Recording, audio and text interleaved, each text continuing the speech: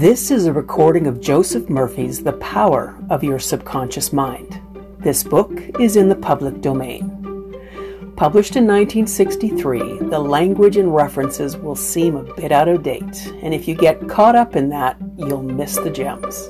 My name is Lane Smith-Brown. I am the founder of WeirdHummingbirds.com, and I've recorded this book for my students as it is a powerful resource to help us all understand what is available to us within our own subconscious mind. I trust you'll enjoy the book. Be sure to check out the extra resources in the show notes when you're done. There's even a free tool to get you started.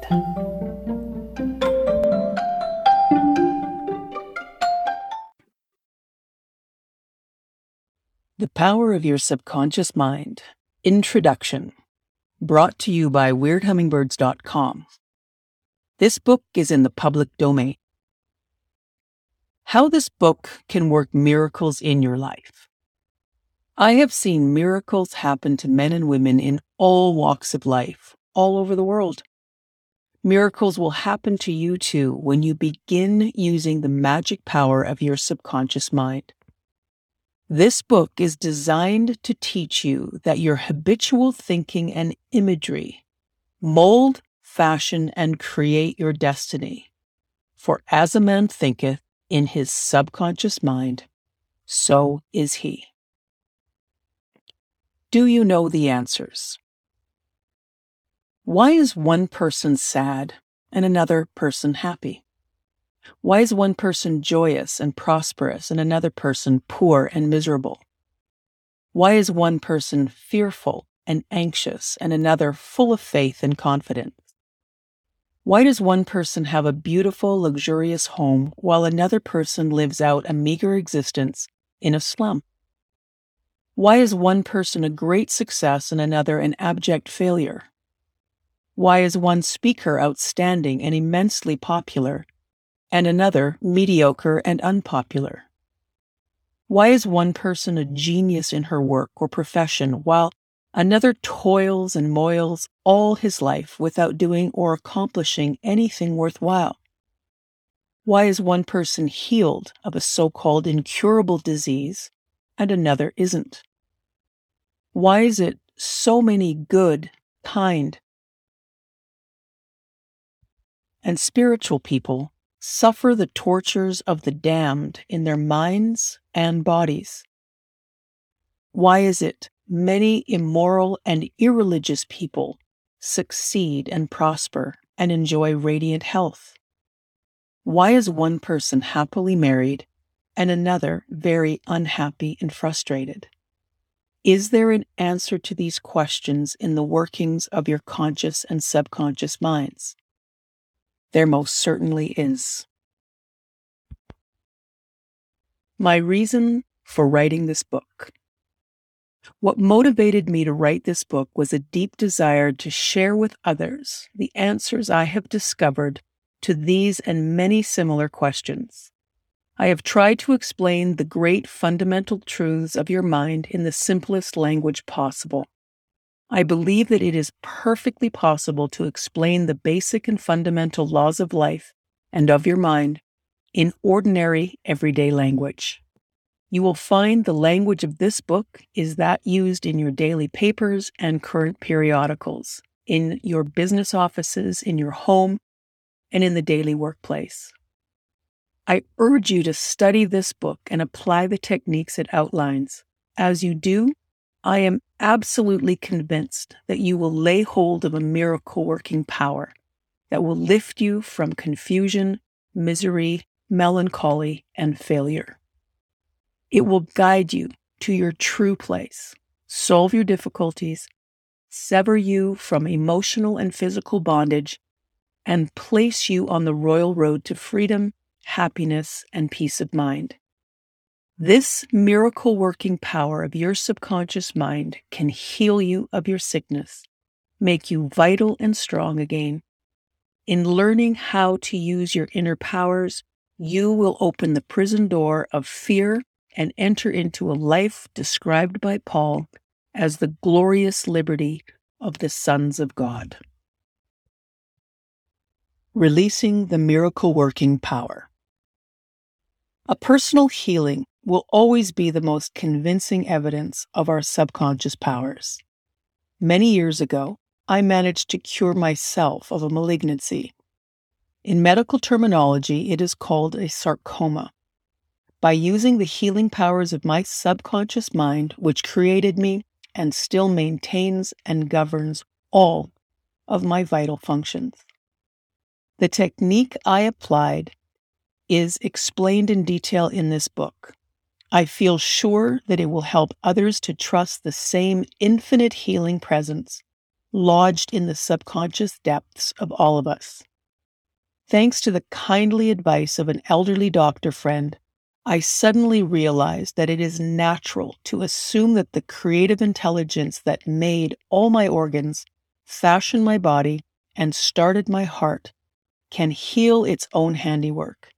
The ancient proverb says, "The doctor dresses the wound, and God heals it." Wonders happen when you pray effectively. Scientific prayer is the harmonious interaction of the conscious and subconscious levels of mind, scientifically directed toward a specific purpose. This book will teach you the scientific way to tap the realm of infinite power within you, enabling you to get what you really want in life. You desire a happier, fuller, and richer life. Begin to use this miracle-working power and smooth your way in daily affairs, solve business problems, and bring harmony in family relationships. Be sure that you read this book several times. The many chapters will show you how this wonderful power works and how you can draw out the hidden inspiration and wisdom that is within you. Learn the simple techniques of impressing the subconscious mind. Follow the new scientific way in tapping the infinite storehouse. Read this book carefully, earnestly, and lovingly. Prove to yourself the amazing way it can help you. It may be, and I believe it will be, the turning point in your life. Everybody prays. Do you know how to pray effectively? How long is it since you prayed as part of your everyday activity? In an emergency, in times of danger or trouble, in illness, and when death lurks, prayers pour forth. Just follow the daily news. There are reports that people all over the country are praying for a child stricken with a so-called incurable ailment, for peace amongst nations, for a group of miners trapped in a flooded mine. Later, we hear that when rescued, the miners say they prayed while waiting for a rescue. Certainly, prayer is an ever-present help in times of trouble. But why should you wait for trouble to make prayer an integral and constructive part of your life? The dramatic answers to prayer make headlines and are the subject of testimonies to the effectiveness of prayer. But what of the many humble prayers of children, the simple thanksgiving of grace at the daily table, the faithful devotions wherein the individual seeks only communion with God? My work with people has led me to study the various approaches to prayer. I have experienced the power of prayer in my own life, and I have talked and worked with many others who have benefited greatly from the help of prayer. The problem usually is how to tell someone else how to pray. People who are in trouble have difficulty in thinking and acting reasonably. Their problems overwhelm them and block their ability to listen and understand. They need an easy formula to follow, and obviously a workable pattern that is simple and specific. Unique features of this book. The unique features of this book is its down-to-earth practicality. Here you will find simple, usable techniques and formulas that you can easily apply in your everyday life. I have taught these simple processes to men and women all over the world. The special features of this book will appeal to you because they explain why you often get the opposite of what you prayed for. Thousands of times, people in all parts of the world have asked me, why is it I have prayed and got no answer? In this book, you will find the reasons for this common complaint. The explanation of the many ways of impressing the subconscious mind and getting the right answers make this an extraordinarily valuable book and an ever-present help in times of trouble. What do you believe? Contrary to what people think, it is not the thing that is believed in that brings an answer to a person's prayer. Prayers are answered when the individual's subconscious mind responds to the mental picture or thought in his or her mind. This law of belief is the secret operating principle in all the religions of the world. It is the hidden reason for their psychological truth. The Buddhist, the Christian, the Muslim, and the Jew may all get answers to their prayers, in spite of the enormous differences amongst their beliefs. How can this be? The answer is that it is not because of the particular creed, religion, affiliation, ritual, ceremony, formula, liturgy, incantation, sacrifices, or offerings, but solely because of belief or mental acceptance and receptivity about that for which they pray. The law of life is the law of belief. Belief can be summed up briefly as a thought in your mind. As a person thinks, feels, and believes, so is the condition of his or her mind, body, and circumstances. A technique, a methodology based on an understanding of what you are doing and why you are doing it will help you to bring about a subconscious embodiment of all the good things of life. Essentially, answered prayer is the realization of your heart's desire. Desire is prayer.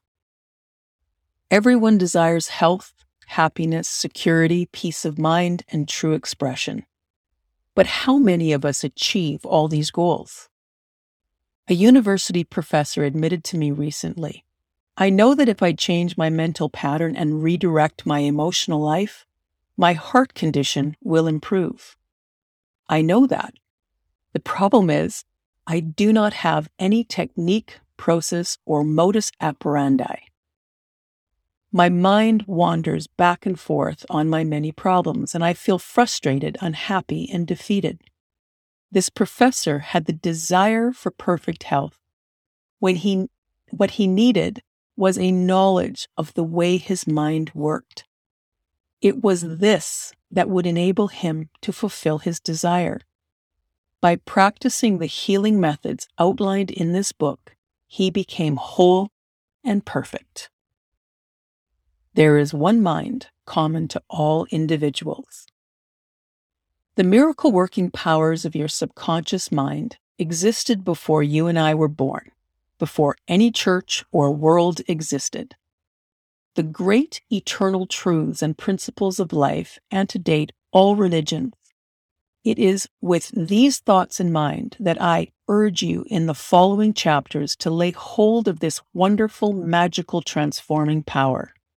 It will bind up mental and physical wounds, proclaim liberty to the fear-ridden mind, and liberate you completely from the limitations of poverty, failure, misery, lack, and frustration.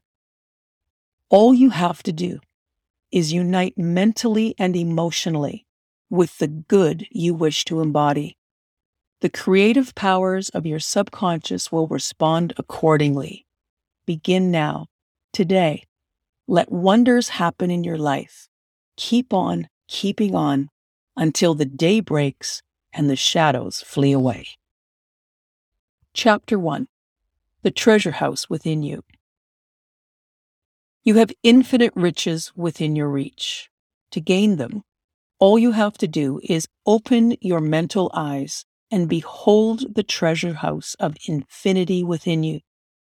There is a storehouse within you from which you can extract everything you need to live life gloriously, joyously, and abundantly. Many people are dozed off to their own potential because they do not know about this storehouse of infinite intelligence and boundless love within themselves. Whatever you want, you can draw it forth. A magnetized piece of iron will lift about 12 times its own weight. But if you demagnetize this same piece of iron, it will not lift a feather. In the same way, there are two types of people. Those who are magnetized are full of confidence and faith. They know they are born to succeed and to win. Others, so many others, are demagnetized. They are full of fears and doubts. When an opportunity comes, they say, "What if I fail? I might lose my money. People will laugh at me." People of this sort will not get very far in life. Their fear to go forward makes them simply stay where they are. You can become a magnetized person when you discover and put to use the master secret of the ages. The master secret of the ages. Suppose someone asked you to name the master secret of the ages. What would you answer? Atomic energy, interplanetary travel, black holes? No, it is not any of these. Then what is the master secret? Where can you find it? How can it be understood and put into action? The answer is extraordinarily simple. The secret is the marvelous miracle-working power found in your own subconscious mind. This is the last place most people will look for it, which is the reason so few ever find it. The marvelous power of your subconscious. Once you learn to contact and release the hidden powers of your subconscious mind, you can bring into your life more power, more wealth, more health, more happiness, and more joy. You do not need to acquire this power. You already possess it, but you will have to learn how to use it. You must understand it so that you can apply it in all departments of your life. If you follow the simple techniques and processes explained in this book, you can gain the necessary knowledge and understanding. You can be inspired by a new light, and you can generate a new force that enables you to realize your hopes and make all your dreams come true. Decide now to make your life grander, greater, richer, and nobler than ever before. Within your subconscious depths lie infinite wisdom, infinite power, and an infinite supply of all that is necessary. It is waiting.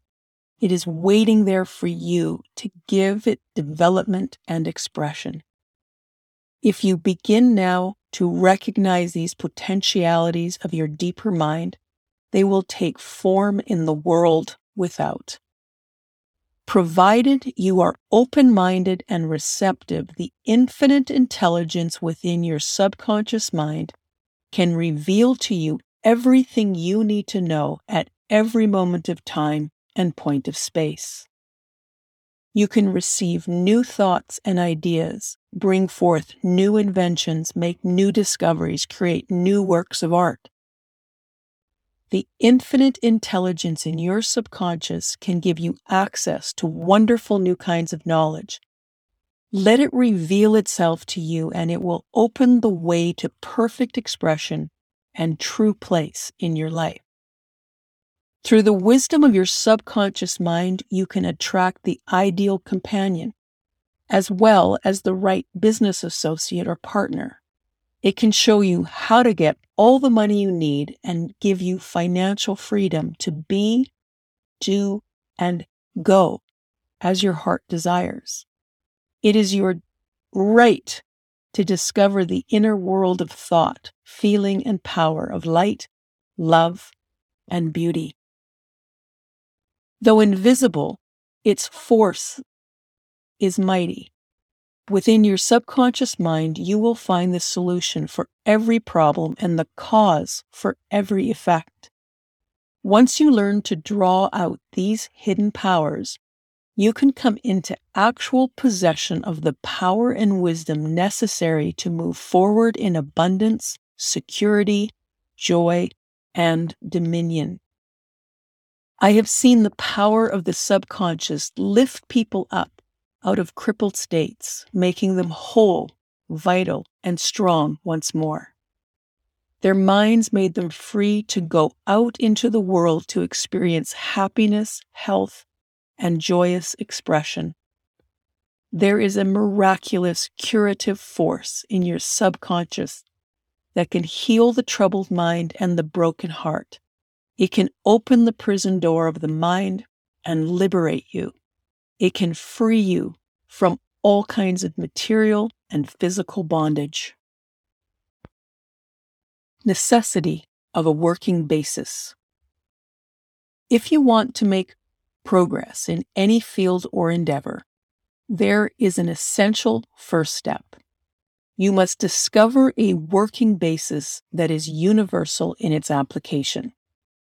Before you can become skilled in the operation of your subconscious mind, you must understand its principles. Once that is achieved, you can practice its powers, knowing the results you will certainly obtain. You can apply these powers for the definite specific purposes and goals you want to accomplish. For many years, I followed the profession of chemist. One of the first things I learned in my early training was that if you combine 2 atoms of hydrogen and 1 of oxygen, the product will be water. Not occasionally or most of the time, but always. If you take 1 atom of oxygen and 1 atom of carbon and combine them, you will produce carbon monoxide, a poisonous gas. But if you add another atom of oxygen, you will get carbon dioxide, a gas that is harmless to animals and vital to plants. These facts are universal and unchangeable. They are what we call principles. The principle of chemistry, physics, and mathematics are no different in their workings from the principles of your subconscious mind. If you want to make use of chemical or physical forces, you must learn the principles of these fields. If you want to make use of the force of your subconscious mind, you must learn its principles. Take the generally acceptable principle, water seeks its own level. This is a universal principle. It applies to water everywhere, at any time, and to all liquids that behave like water. The ancient Egyptians knew this principle. They used it to make the foundations of the Great Pyramids perfectly level. Today, engineers use it when planning everything from an irrigation system to a hydroelectric power station. Or take the principle, matter expands when heated. This is true anywhere, at any time, and under all circumstances. If you heat a piece of steel, it will expand, whether the steel is found in China, England, India, or in an orbiting space station. Matter expands when heated. This is universal truth. It is also a universal truth that whatever you impress on your subconscious mind is expressed on the screen of space as condition, experience, and event. Your prayer is answered because your subconscious mind is principle. And by principle, I mean the way a thing works. For example, an important principle of electricity is that it works from a higher to a lower potential. You do not change the principle of electricity when you turn on a lamp or cook on an electric stove. No, you use the principle.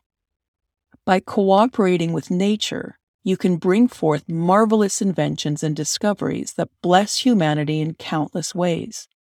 Your subconscious mind is principle. It works according to the law of belief. You must know what belief is, why it works, and how it works. Your Bible says in a simple, clear, and beautiful way, "Whosoever shall say unto this mountain, Be thou removed, and be cast into the sea, and shall not doubt in his heart, but shall believe that these things which he saith shall come to pass, he shall have whatsoever he saith." Mark 11:23.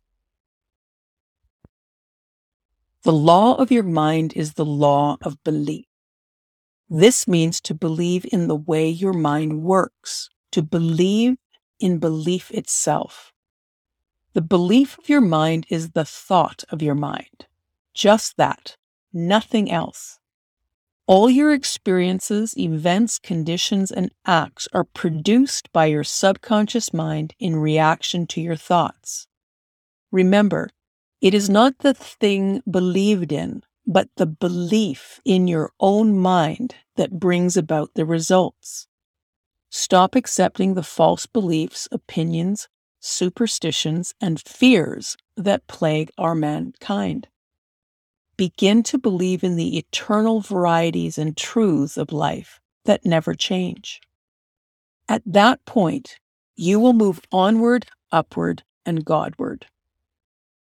All those who read this book and faithfully apply the principles of the subconscious mind that are set forth here will gain the ability to pray scientifically and effectively for themselves and for others. Your prayer is answered according to the universal law of action and reaction.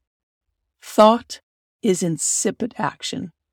The reaction is the response from your subconscious mind that corresponds to the nature of your thought. Fill your mind with the concepts of harmony, health, peace, and goodwill, and wonders will happen in your life. The duality of mind. You have only one mind, but that one mind possesses two distinct and characteristic functional parts. The frontier that separates the two is well known to students of the mind. The two functions of your mind are essentially different from each other. Each has its own separate and distinct attributes and powers. Many names have been used to distinguish the two functions of the mind. These include the objective and the subjective mind, the conscious and the subconscious mind, the waking and the sleeping mind, the surface and the deep self, the voluntary and the involuntary mind, the male and the female mind, and many others. All of these, whatever their implications, are recognitions of this essential duality. Throughout this book, I use the terms conscious and subconscious to represent the dual nature of your mind. If another set of terms comes more easily to you, by all means use it. The important starting point here is to recognize and acknowledge the double nature of your mind. The conscious and the subconscious mind. A wonderful way to begin getting to know the two functions of your mind is to think of it as a garden. You are the gardener. You are planting seeds of thought in your subconscious mind all day long. Much of the time, you are not even aware of doing so, because the seeds are based on your habitual thinking. As you sow in your subconscious mind, so shall you reap in your body and environment. Imagine your subconscious mind as a bed of rich soil that will help all kinds of seeds to sprout and flourish, whether good or bad. If you sow thorns, will you gather grapes? If you sow thistles, will you harvest figs? Every thought is a cause, and every condition is an effect. This is the reason it is so essential that you take charge of your thoughts. In that way, you can bring forth only desirable conditions. Begin now to sow thoughts of peace, happiness, right action, goodwill, and prosperity. Think quietly and with conviction on these qualities. Accept them fully in your conscious reasoning mind. Continue to plant these wonderful seeds of thoughts in the garden of your mind, and you will reap a glorious harvest. When your mind thinks correctly, when you understand the truth, when the thoughts deposited in your subconscious mind are constructive, harmonious, and peaceful, the magic working power of your subconscious will respond. It will bring about harmonious conditions, agreeable surroundings, and the best of everything. Once you begin to control your thought process, you can apply the powers of your subconscious to any problem or difficulty.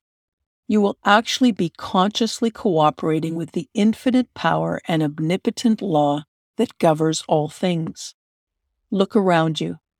Wherever you live, whatever circle of society you are part of, you will notice that the vast majority of people live in the world without. Those who are more enlightened, however, are intensely involved with the world within. They realize, as you will too, that the world within creates the world without. Your thoughts, feelings, and visualized imagery are the organizing principles of your experience. The world within is the only creative power. Everything you find in your world of expression has been created by you in the inner world of your mind, whether consciously or unconsciously. Once you learn the truth about the interaction of your conscious and subconscious minds, you will be able to transform your whole life. If you want to change external conditions, you must change the cause. Most people try to change conditions and circumstances by working on those conditions and circumstances. This is a terrible waste of time and effort. They fail to see that their conditions flow from a cause. To remove discord, confusion, lack, and limitation from your life, you must remove the cause. The cause is the way you use your conscious mind, the thoughts and images you encourage in it. Change the cause, and you change the effect. It is just that simple. We all live in an unfathomable sea of infinite riches. Your subconscious is very sensitive to your conscious thoughts. Those conscious thoughts form the matrix through which the infinite intelligence, wisdom, vital forces, and energies of your subconscious flow. Shape that matrix in a more positive direction, and you direct and redirect those infinite energies to your greater benefit. Each chapter of this book gives concrete, specific illustrations of how to apply the laws of the mind. Once you learn to use these techniques, you will experience abundance instead of poverty, wisdom instead of superstition and ignorance, peace instead of inner strife, success instead of failure, joy instead of sadness, light instead of darkness, harmony instead of discord, faith and confidence instead of fear. Could there be any more wonderful set of blessings than these? Most of the great scientists, artists, poets, singers, writers, and inventors have had a deep understanding of the workings of the conscious and subconscious minds. It was this that gave them the power to accomplish their goals. Once, Enrico Caruso, the great operatic tenor, was struck with a stage fright. Spasms caused by intense fear constricted the muscles of his throat. His vocal cords felt paralyzed, useless. He stood backstage, already in costume, while perspiration poured down his face. In just moments, he was supposed to go out on the stage and sing before an eager audience of thousands. Trembling, he said, "I can't sing. They will all laugh at me. My career is finished."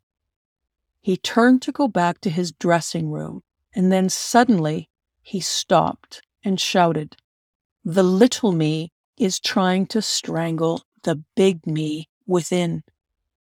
He turned toward the stage again and stood taller. "Get out of here," he commanded, addressing the little me. "The big me wants to sing through me." By the big me, Caruso meant the limitless power and wisdom of his subconscious mind. He began to shout, "Get out, get out. The big me is going to sing." His subconscious mind responded by releasing the vital forces within him. When the call came, he walked out on stage and sang gloriously and majestically. The audience was enthralled. From what you have already learned, you can see that Caruso understood the two levels of mind, the conscious or rational, and the subconscious or irrational level. Your subconscious mind is reactive. It responds to the nature of your thoughts. When your conscious mind, Caruso's little me, is full of fear, worry, and anxiety, the negative emotions these create in your subconscious mind, the big me, are released. They flood the conscious mind with a sense of panic, foreboding, and despair. When this happens to you, you can follow the example of the great Caruso. You can speak affirmatively and with a deep sense of authority to the irrational, emotional generated in your deeper mind. You can say, "Be still, be quiet.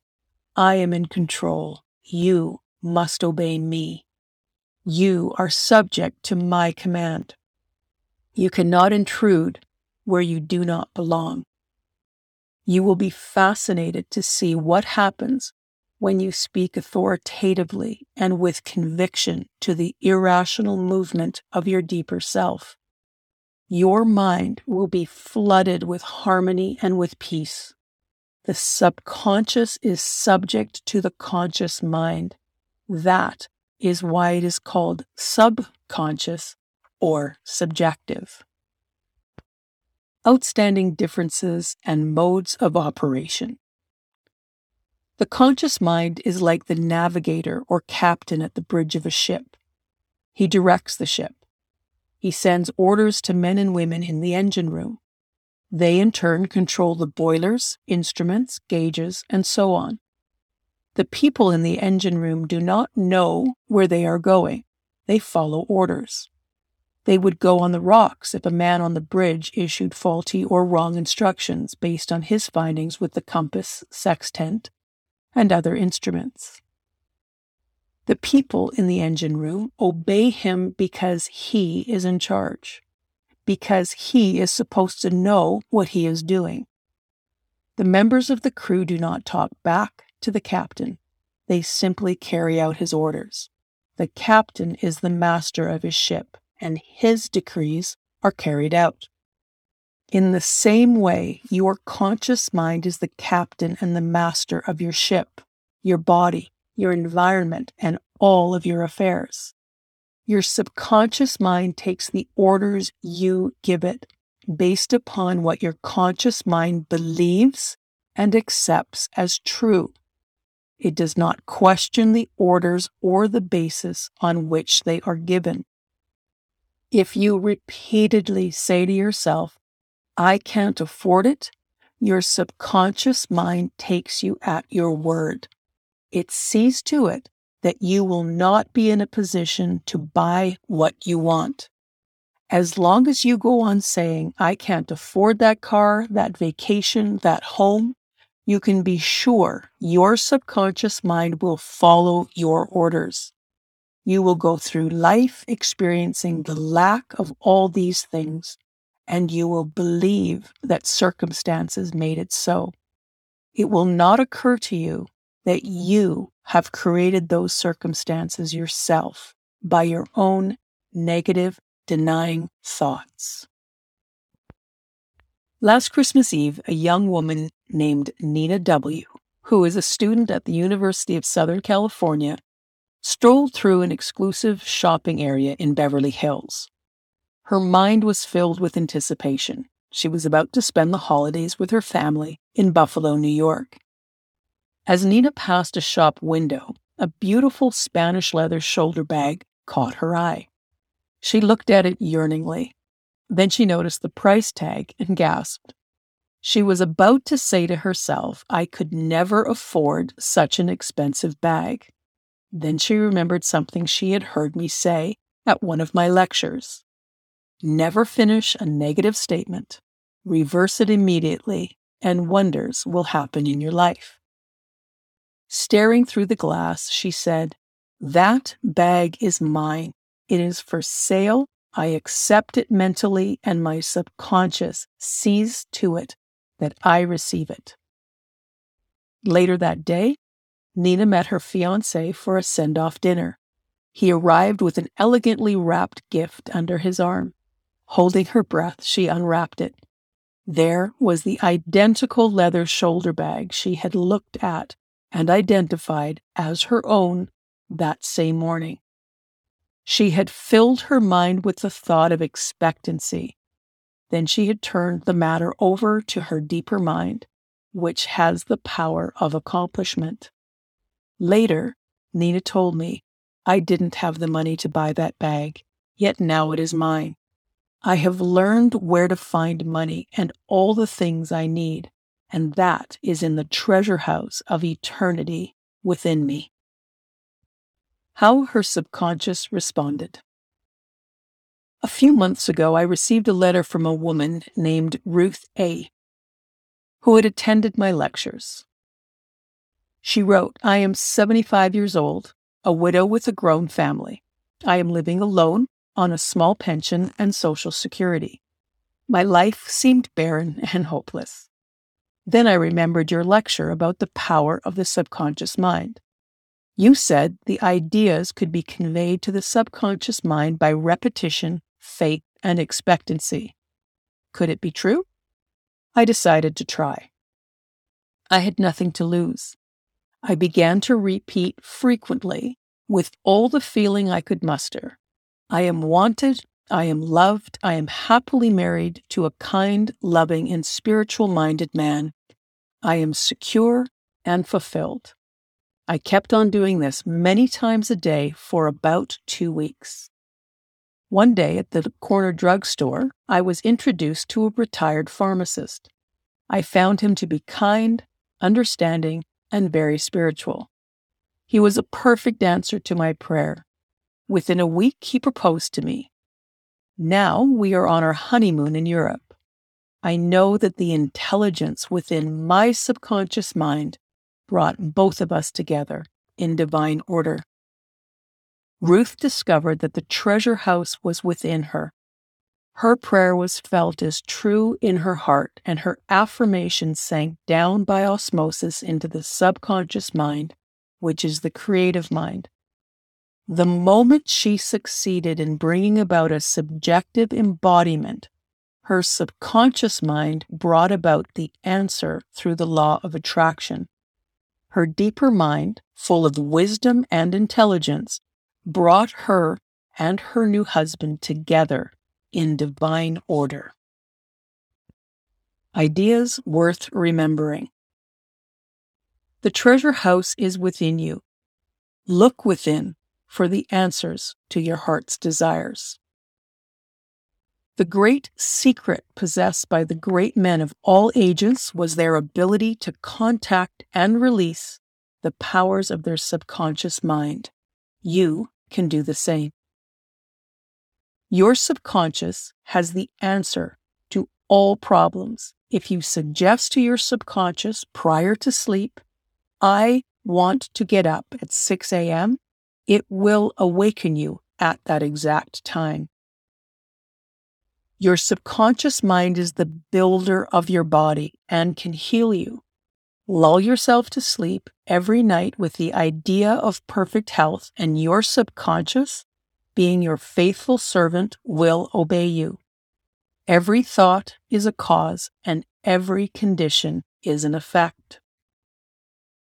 If you want to write a book, write a wonderful play, give a better talk to your audience, convey the idea lovingly and feelingly to your subconscious mind, and it will respond accordingly. You are like a captain navigating a ship. He or she must give the right orders, or the ship is wrecked. In the same way, you must give the right orders, thoughts, and images to your subconscious mind, which controls and governs all your experiences. Never use such expressions as "I can't afford it" or "I can't do this." Your subconscious mind takes you at your word. It sees to it that you do not have the money or the ability to do what you want to do. Affirm, "I can do all things through the power of my subconscious mind." The law of life is the law of belief. A belief is a thought in your mind. Do not believe in things that will harm or hurt you. Believe in the power of your subconscious to heal, inspire, strengthen, and prosper you according to your belief. It is done unto you. Change your thoughts, and you change your destiny. Chapter 2. How your mind works. Your mind is your most precious possession. It is always with you, but its most amazing powers will be yours only when you have learned how to use it. As we have seen, there are two levels to your mind: the conscious or rational level and the subconscious or irrational level.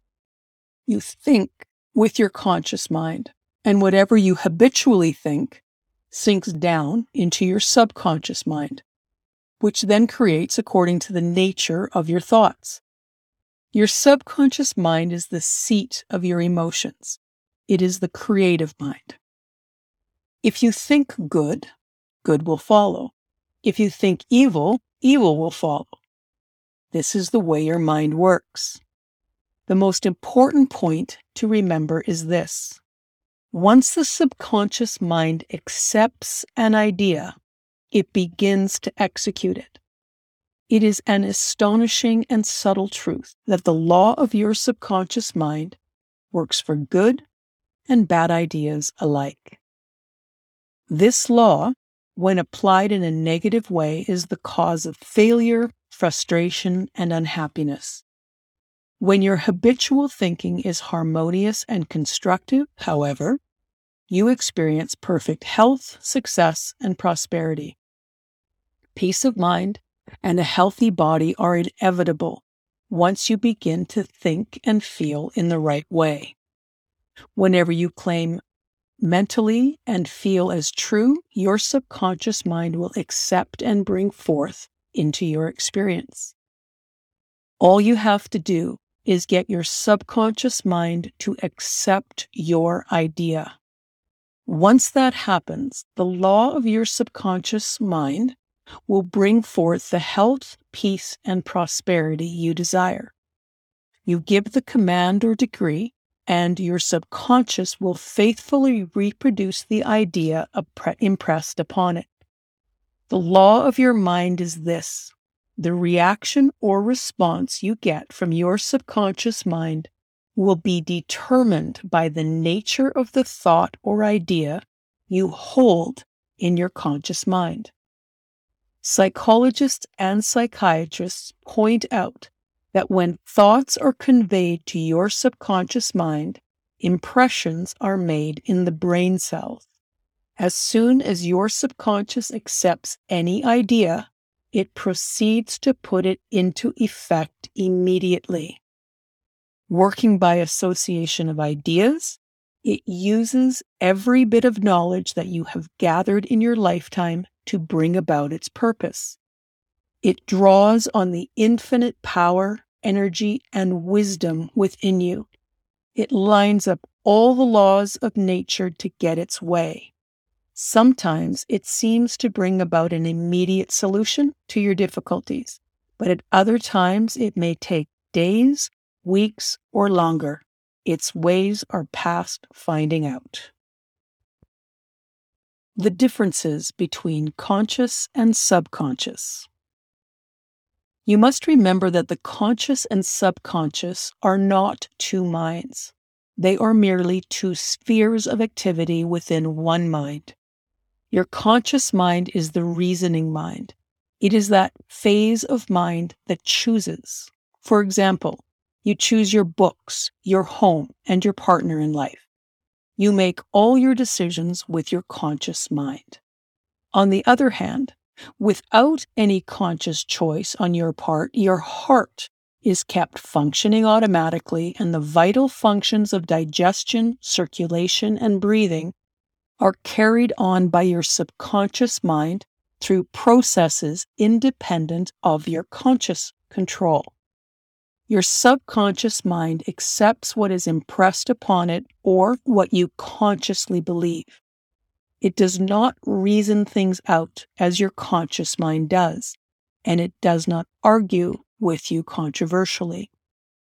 Your subconscious mind is like a bed of soil that accepts any kind of seed, good or bad. Your thoughts are active. They are the seeds. Negative, destructive thoughts continue to work negatively in your subconscious mind.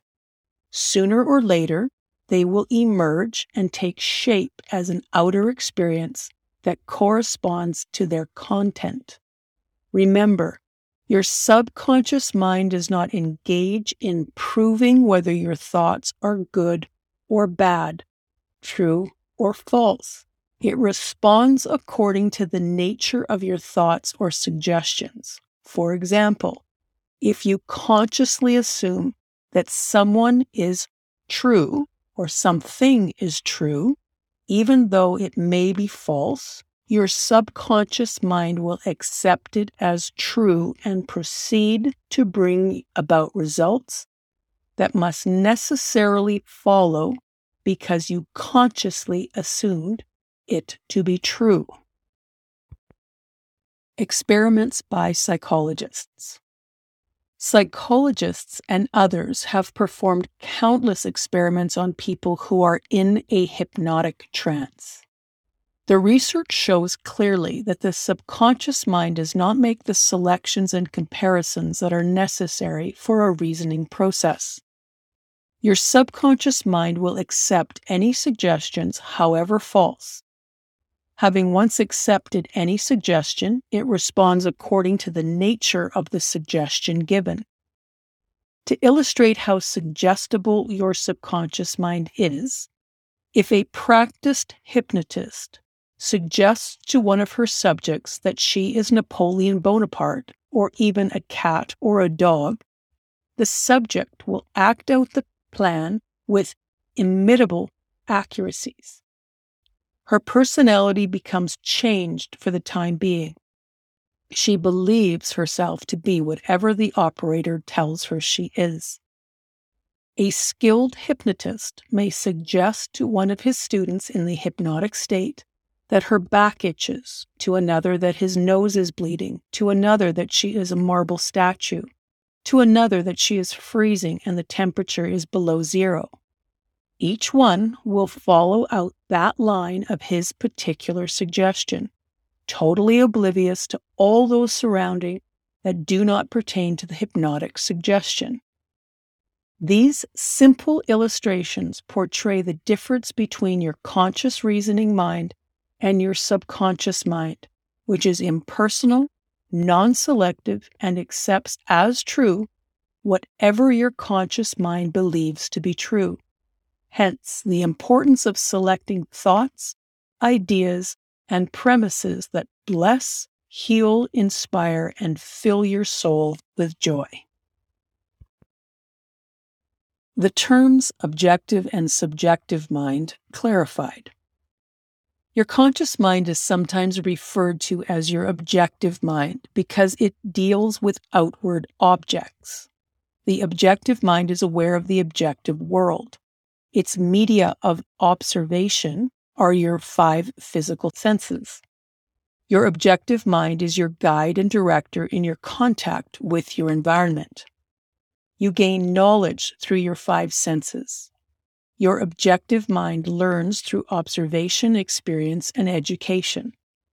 As previously pointed out, the greatest function of the objective mind is that of reasoning. Suppose you are one of the hundreds of thousands of tourists who visit the Grand Canyon every year. You would come to the conclusion that it is one of the world's most amazing natural wonders. This conclusion would be based on your observation of its incredible depth, the complex shaping of the rock formations, the beautiful play of colors among the different geological strata. This is the working of your objective mind. Your subconscious mind is often referred to as your subjective mind. Your subjective mind is aware of its environment, but not by means of the physical senses. Your subjective mind perceives by intuition. It is the seat of your emotions and the storehouse of memory. Your subjective mind performs its highest functions when your objective senses are not functioning. In other words, it is that intelligence that makes itself known when the objective mind is suspended or in a sleepy, drowsy state. Your subjective mind sees without the use of the natural organs of vision. It has the capacity of clairvoyance and clairaudience. It can see and hear events that are taking place elsewhere. Your subjective mind can leave your body, travel to distant lands, and bring back information that is often of the most exact and truthful in character.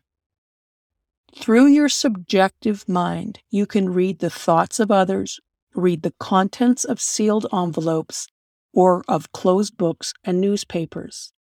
Once we understand the interaction of the objective and subjective minds, we are in a better position to learn the true art of prayer.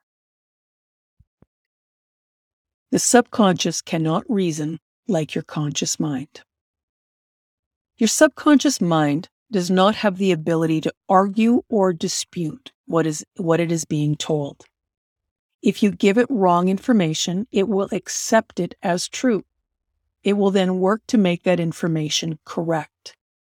It will bring your suggestions, even those that were false, to pass as conditions, experiences, and events.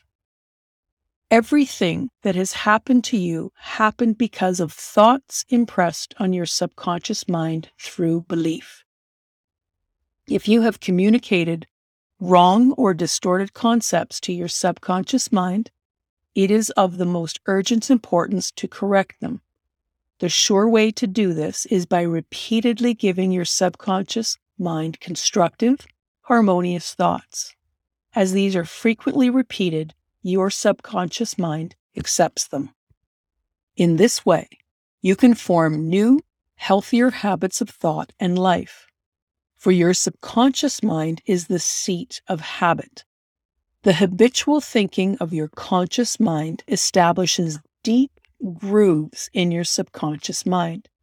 If your habitual thoughts are harmonious, peaceful, and constructive, your subconscious mind will respond by creating harmony, peace, and constructive conditions. Have you fallen prey to fear, worry, and other destructive forms of thinking? The remedy is to recognize the power of your subconscious mind and decree freedom, happiness, and perfect health. Your subconscious mind, being creative and one with your divine source, will then start to create the freedom and happiness you have earnestly decreed. The tremendous power of suggestion. As you can see by what we have already discussed, your conscious mind serves as the watchman at the gate. One of its most crucial functions is to protect your subconscious mind from false impressions. The reason this is so important goes back to one of the basic laws of mind. Your subconscious mind is very sensitive to suggestion. As you know, your subconscious mind does not make comparisons or contrasts. It doesn't reason and think things out for itself. This latter function belongs to your conscious mind. No, your subconscious mind simply reacts to the impressions given it by your conscious mind. It does not pick and choose among different courses of action. It merely takes what it is given. Suggestion is a tremendously powerful force. Imagine that you are on board of a ship that is rocking a bit from side to side. You approach a timid-looking fellow passenger and say, "Gee, you don't look so hot. Your face is practically green. I'm afraid you're going to be seasick. Can I help you to your cabin?"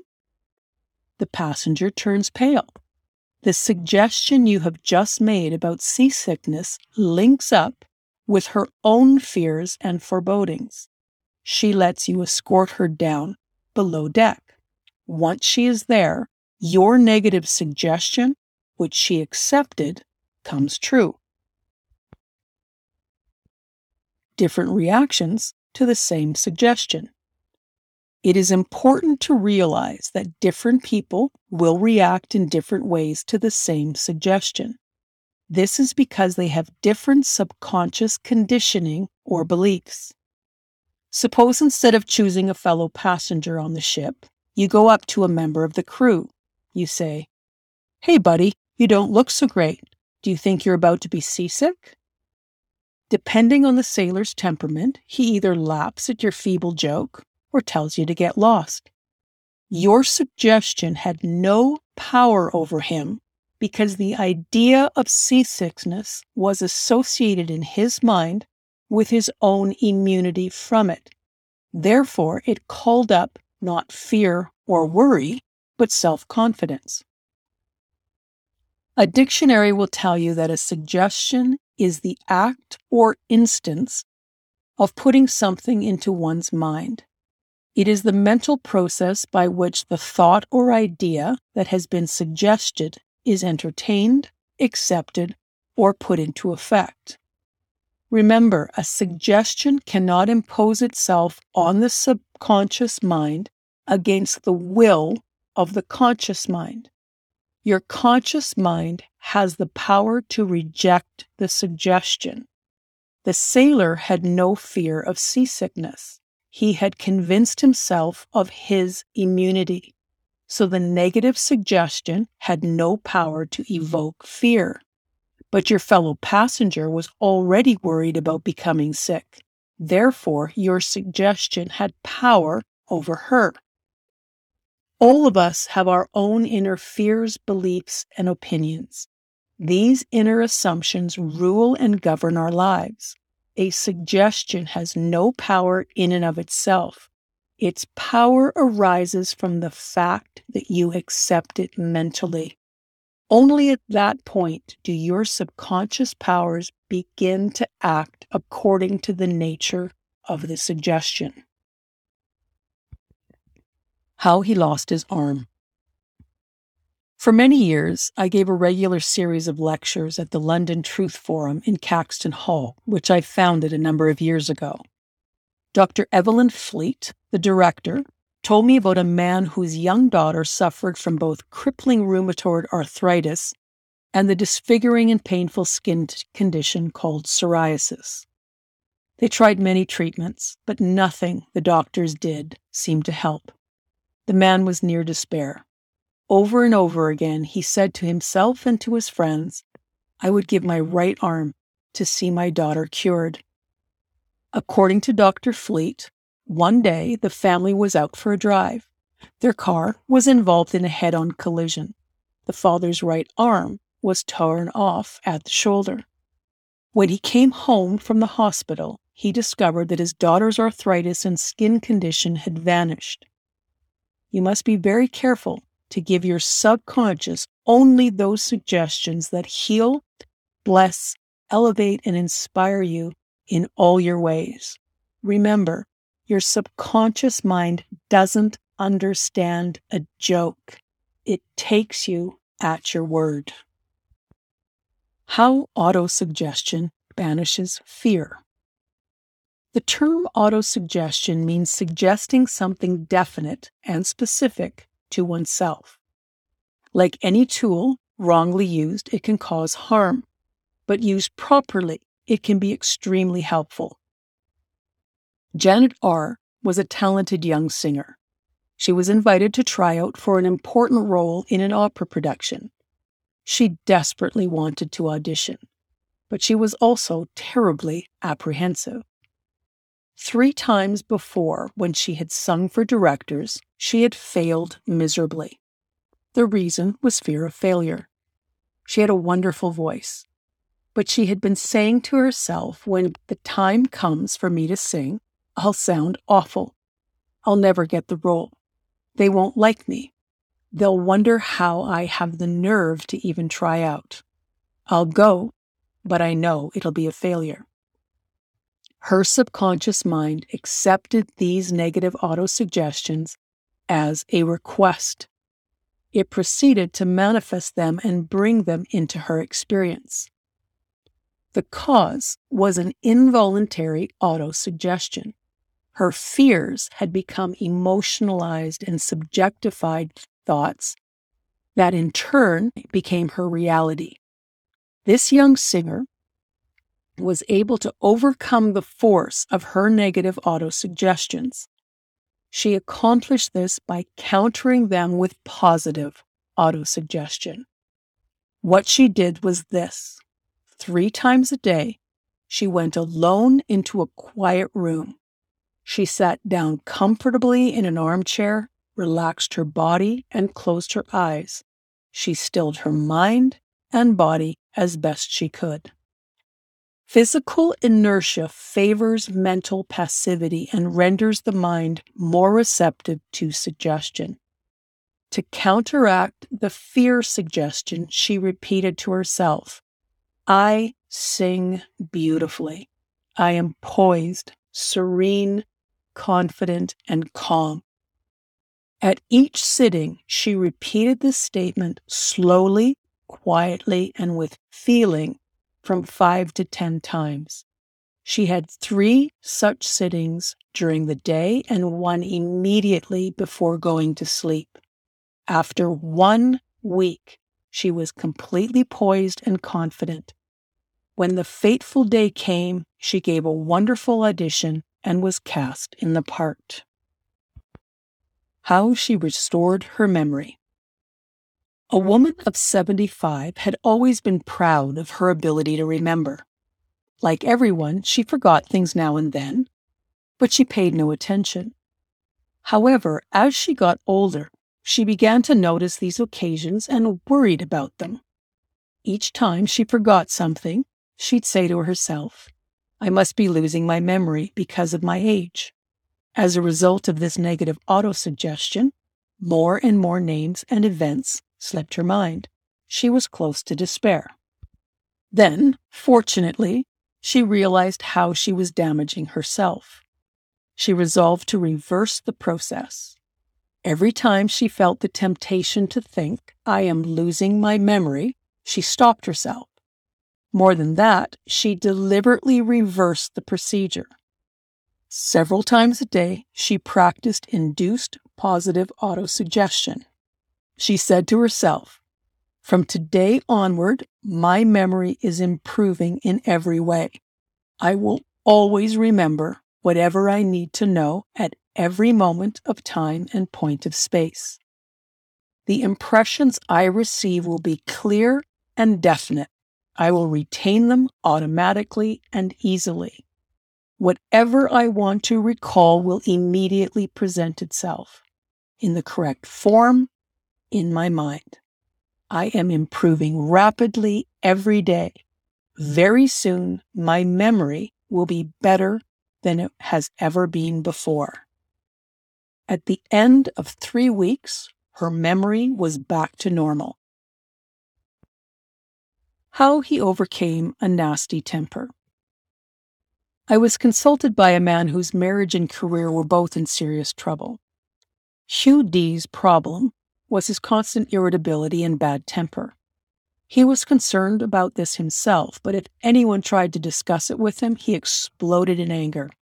He constantly told himself that everyone was picking on him and that he had to defend himself against them. To counter this negative autosuggestion, I advised him to use positive autosuggestion.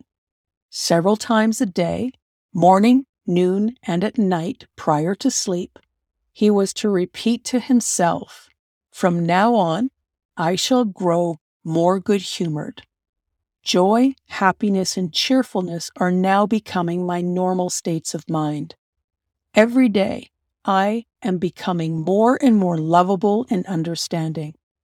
I will be a center of cheer and goodwill to all those around me, infecting them with my good spirits. This happy, joyous, and cheerful mood is now becoming my normal, natural state of mind. I am grateful." After 1 month, his wife and his co-workers remarked on how much easier he was to get along with. Some comments on heterosuggestion. The term heterosuggestion means suggestions from another person. In all ages and in every part of the world, the power of suggestion has played a dominant part in the life and thought of humankind. Political creeds, religious beliefs, and cultural custom all flourish and perpetuate themselves through the power of heterosuggestion. Suggestion can be used as a tool to discipline and control ourselves. However, it can also be used to take control and command over others who have not been taught to understand the laws of the mind. In its constructive form, it is wonderful and magnificent. In its negative aspects, it is one of the most destructive of all the response patterns of the mind. Its results can be enduring patterns of misery, failure, suffering, sickness, and disaster. Have you accepted any of these? From the day we are born, we are bombarded with negative suggestions. Not knowing how to counter them, we unconsciously accept them and bring them into being as our experience. Here are some examples of negative suggestions. You can't. You'll never amount to anything. You mustn't. You'll fail. You haven't got a chance. You're all wrong. It's no use.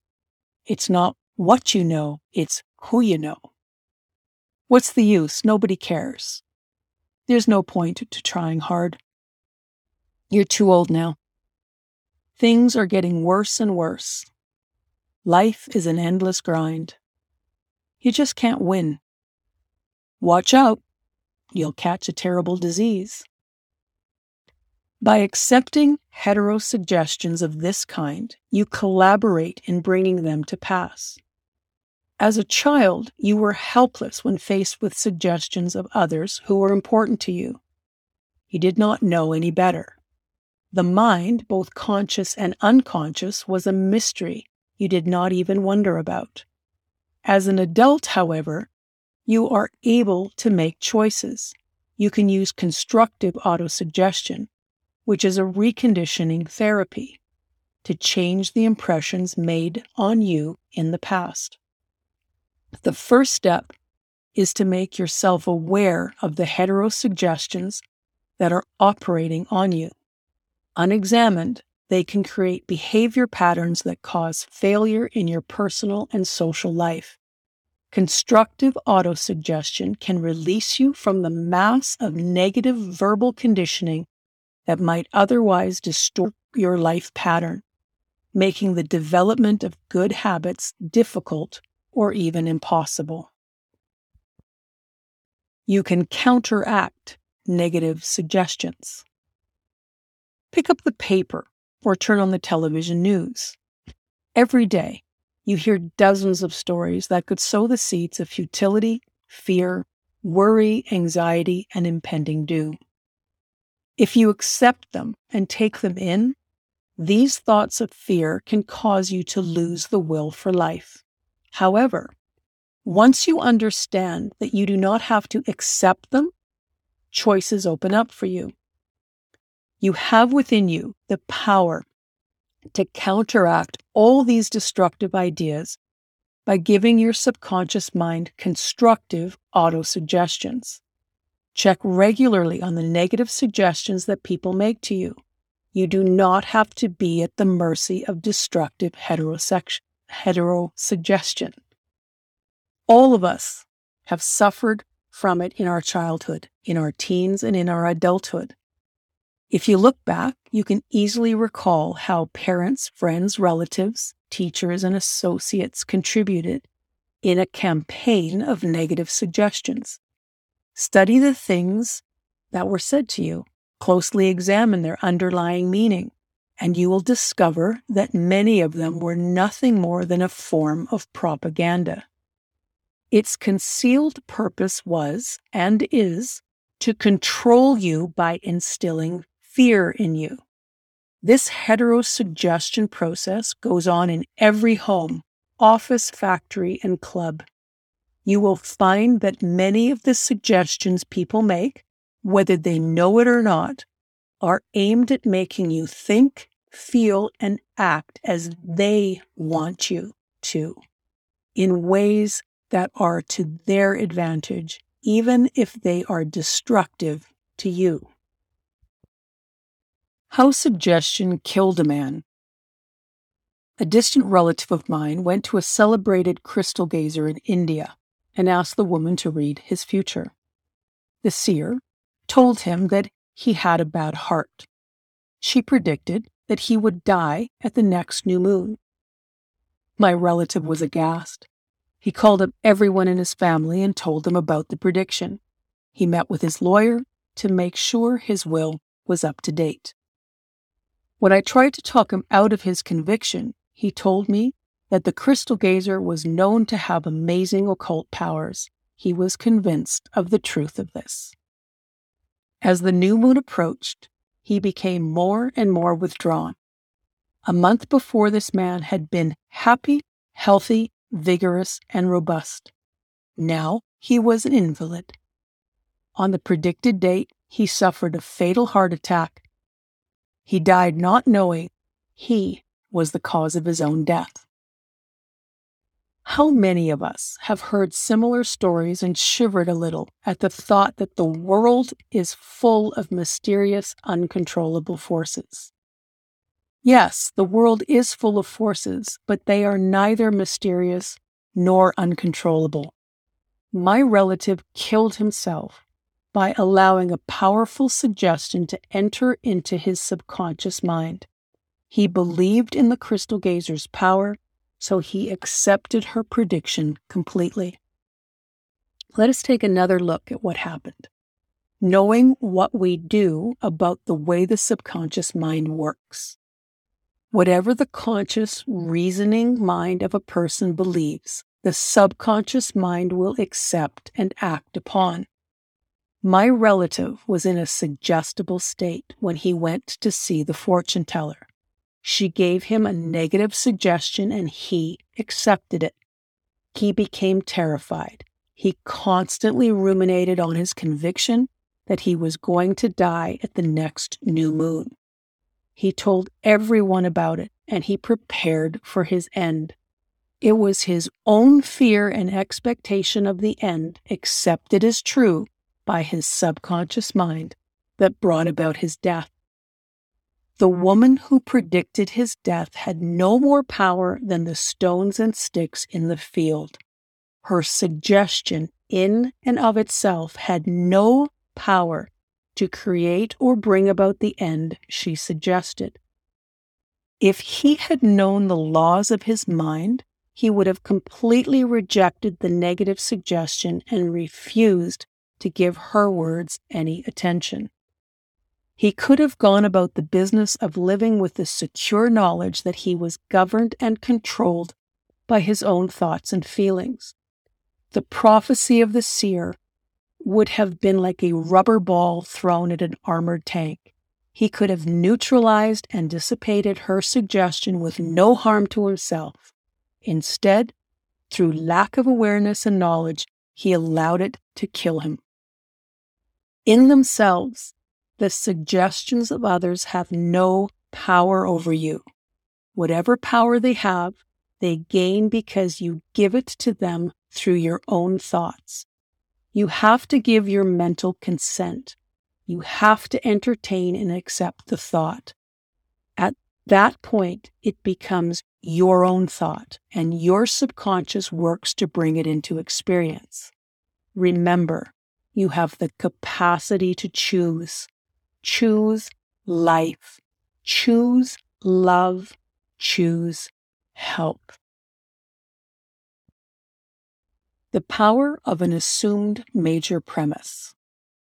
Since the days of ancient Greek, philosophers and logicians have studied the form of reasoning called a syllogism. Your mind reasons in syllogisms. In practical terms, this means that whatever major premise your conscious mind assumes to be true, that determines the conclusion your subconscious mind will come to, no matter what the particular question or problem might be. If your premises are true, the conclusion must be true. For example, every virtue is praiseworthy. Kindness is a virtue, therefore kindness is praiseworthy. Or this: all formed things change and pass away. The pyramids of Egypt are formed things, therefore the pyramids will change and pass away. The first statement is referred to as the major premise, and the right conclusion must necessarily follow the right premise. A college professor who attended some of my Science of Mind lectures in New York City's town hall came to speak with me afterwards. He told me, "Everything in my life is topsy-turvy. I have lost health, wealth, and friends. Everything I touch turns out wrong." I explained to him that his problem followed logically and directly from his self-destructive major premise. To change his life, he had to establish a new major premise in his thinking. He needed to accept as true the conviction that the infinite intelligence of his subconscious mind was guiding, directing, and prospering him spiritually, mentally, and materially. Once he did that, his subconscious mind would automatically direct him wisely in his decisions, heal his body, and restore his mind to peace and tranquility. The professor formulated an overall picture of the way he wanted his life to be. This was his major premise. Infinite intelligence leads and guides me in all my ways. Perfect health is mine, and the law of harmony operates in my mind and body. Beauty, love, peace, and abundance are mine. The principles of right action and divine order govern my entire life. I know my major premise is based on the eternal truths of life, and I know, feel, and believe that my subconscious mind responds according to the nature of my conscious mind's thinking. Later, he wrote me the following progress report. I repeated the statements of my major premise slowly, quietly, and lovingly several times a day. I knew that they were sinking deep down into my subconscious mind. I was convinced by the laws of mind that results must follow. I am deeply grateful for the interview you gave me, and I would like to add that all departments of my life are changing for the better. It works. The subconscious does not argue controversially. Your subconscious mind is all-wise. It knows the answers to all questions. However, it does not know that it knows. It does not argue with you or talk back to you. It does not say, you must not impress me with that suggestion. When you say, I can't do this, I am too old now, I can't meet this obligation, I was born on the wrong side of the tracks, I don't know the right politician, you are impregnating your subconscious with negative thoughts. It responds accordingly. You are actually blocking your own good. You are bringing lack, limitation, and frustration into your life. When you set up obstacles, impediments, and delays in your conscious mind, you are denying the wisdom and intelligence resident in your subconscious mind. You are actually saying, in effect, that your subconscious mind cannot solve your problem. This leads to mental and emotional congestion, followed by sickness and neurotic tendencies. To realize your desires and overcome your frustration, affirm boldly several times a day, the infinite intelligence that gave me this desire leads, guides, and reveals to me the perfect plan for the unfolding of my desire. I know the deeper wisdom of my subconscious is now responding, and what I feel and claim within is expressed in the without. There is balance, equilibrium, and equanimity. On the other hand, if you say, there is no way out, I am lost, there is no way out of this dilemma, I am stymied and blocked, you will get no answer or response from your subconscious mind. If you want the subconscious to work for you, you have to give it the right request and get its cooperation. It is always working for you. It is controlling your heartbeat and breathing this minute. When you cut your finger, it sets in motion the complex process of healing. Its most fundamental tendency is lifeward. It is forever seeking to take care of you and preserve you. Your subconscious has a mind of its own, but it accepts your patterns of thought and imagery. When you look for the answers to a problem, your subconscious will respond, but it expects you to come to a decision and a true judgment in your conscious mind. You must acknowledge that the answer is in your subconscious mind. If you say, I don't think there is any way out, I am all mixed up and confused, why don't I get an answer? You are neutralizing your prayer. Like the soldier marking time, you use up vital energy, but you do not move forward. Still the wheels of your mind. Relax. Let go. Quietly affirm, my subconscious knows the answer. It is responding to me now. I give thanks because I know the infinite intelligence of my subconscious knows all things and is revealing the perfect answer to me now. My real conviction is now setting free the majesty and glory of my subconscious mind. I rejoice that it is so. Review of highlights. Think good and good follows. Think evil and evil follows. You are what you think all day long.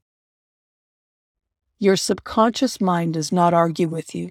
It accepts what your conscious mind decrees. If you say, I can't afford it, your subconscious works to make it true. Select a better thought.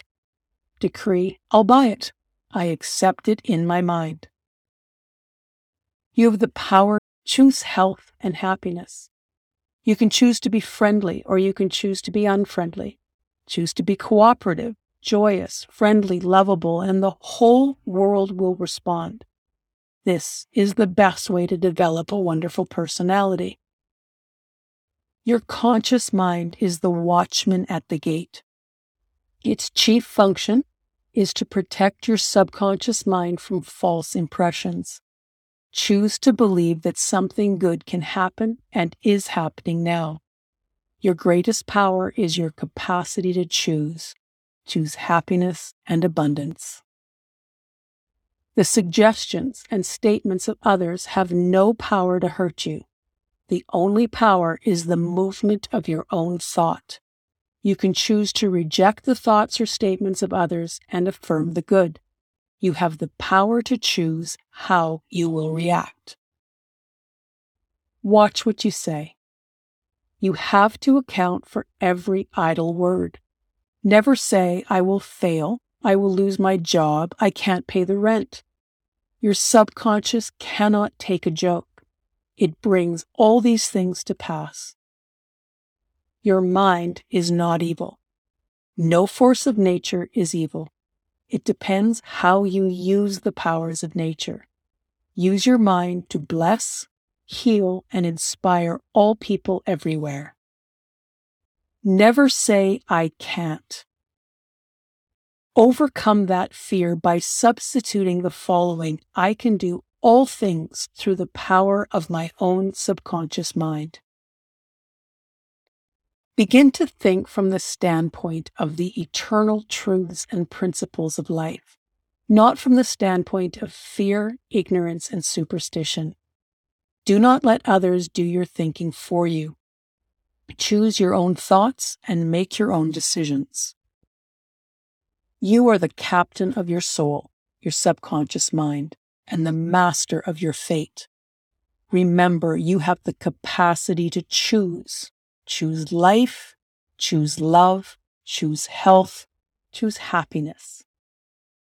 Whatever your conscious mind assumes and believes to be true, your subconscious mind will accept and bring to pass.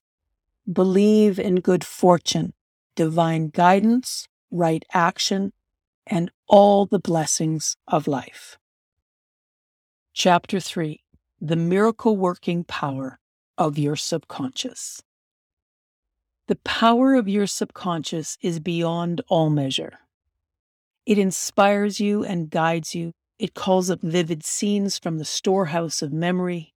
Your subconscious controls your heartbeat and the circulation of your blood. It regulates your digestion, assimilation, and elimination.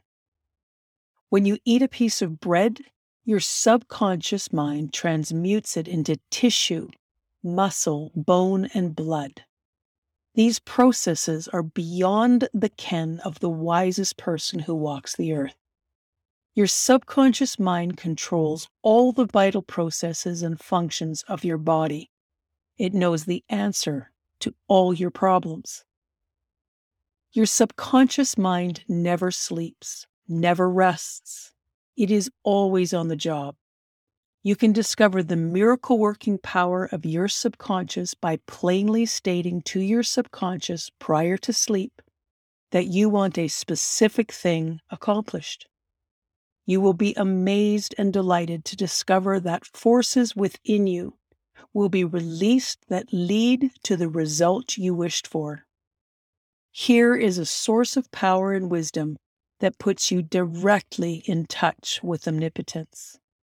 This is the power that moves the world, guides the planets in their course, and causes the sun to shine. Your subconscious mind is the source of your ideals, aspirations, and altruistic urges. It was through the subconscious mind that Shakespeare perceived and communicated great truths hidden from the average man of his day. It was through the subconscious mind that the Greek sculptor Phidias gained the art and skill to portray beauty, order, symmetry, and proportion in marble and bronze. The subconscious mind is the deep well from which great artists draw their awe-provoking power. It enabled the great Italian artist Raphael to paint his Madonnas and the great German musician Beethoven to compose his symphonies. Some years ago, I was invited to a lecture at the Yoga Forest University in Rishikesh, India. While I was there, I had a long conversation with a surgeon who was visiting from Bombay. From him, I learned the astonishing story of Dr. James Esdale. Esdale was a Scottish surgeon who practiced in Bengal during the 1840s. This was before ether or modern methods of chemical anesthesia began to be used. Nevertheless, between 1843 and 1846, Dr. Esdale performed some 400 major surgical operations of all kinds. These included amputations, removal of tumors and cancerous growths, and operations on the eye, ear, and throat. All these operations were performed under mental anesthesia only. Patients said they felt no pain, and none of them died during surgery.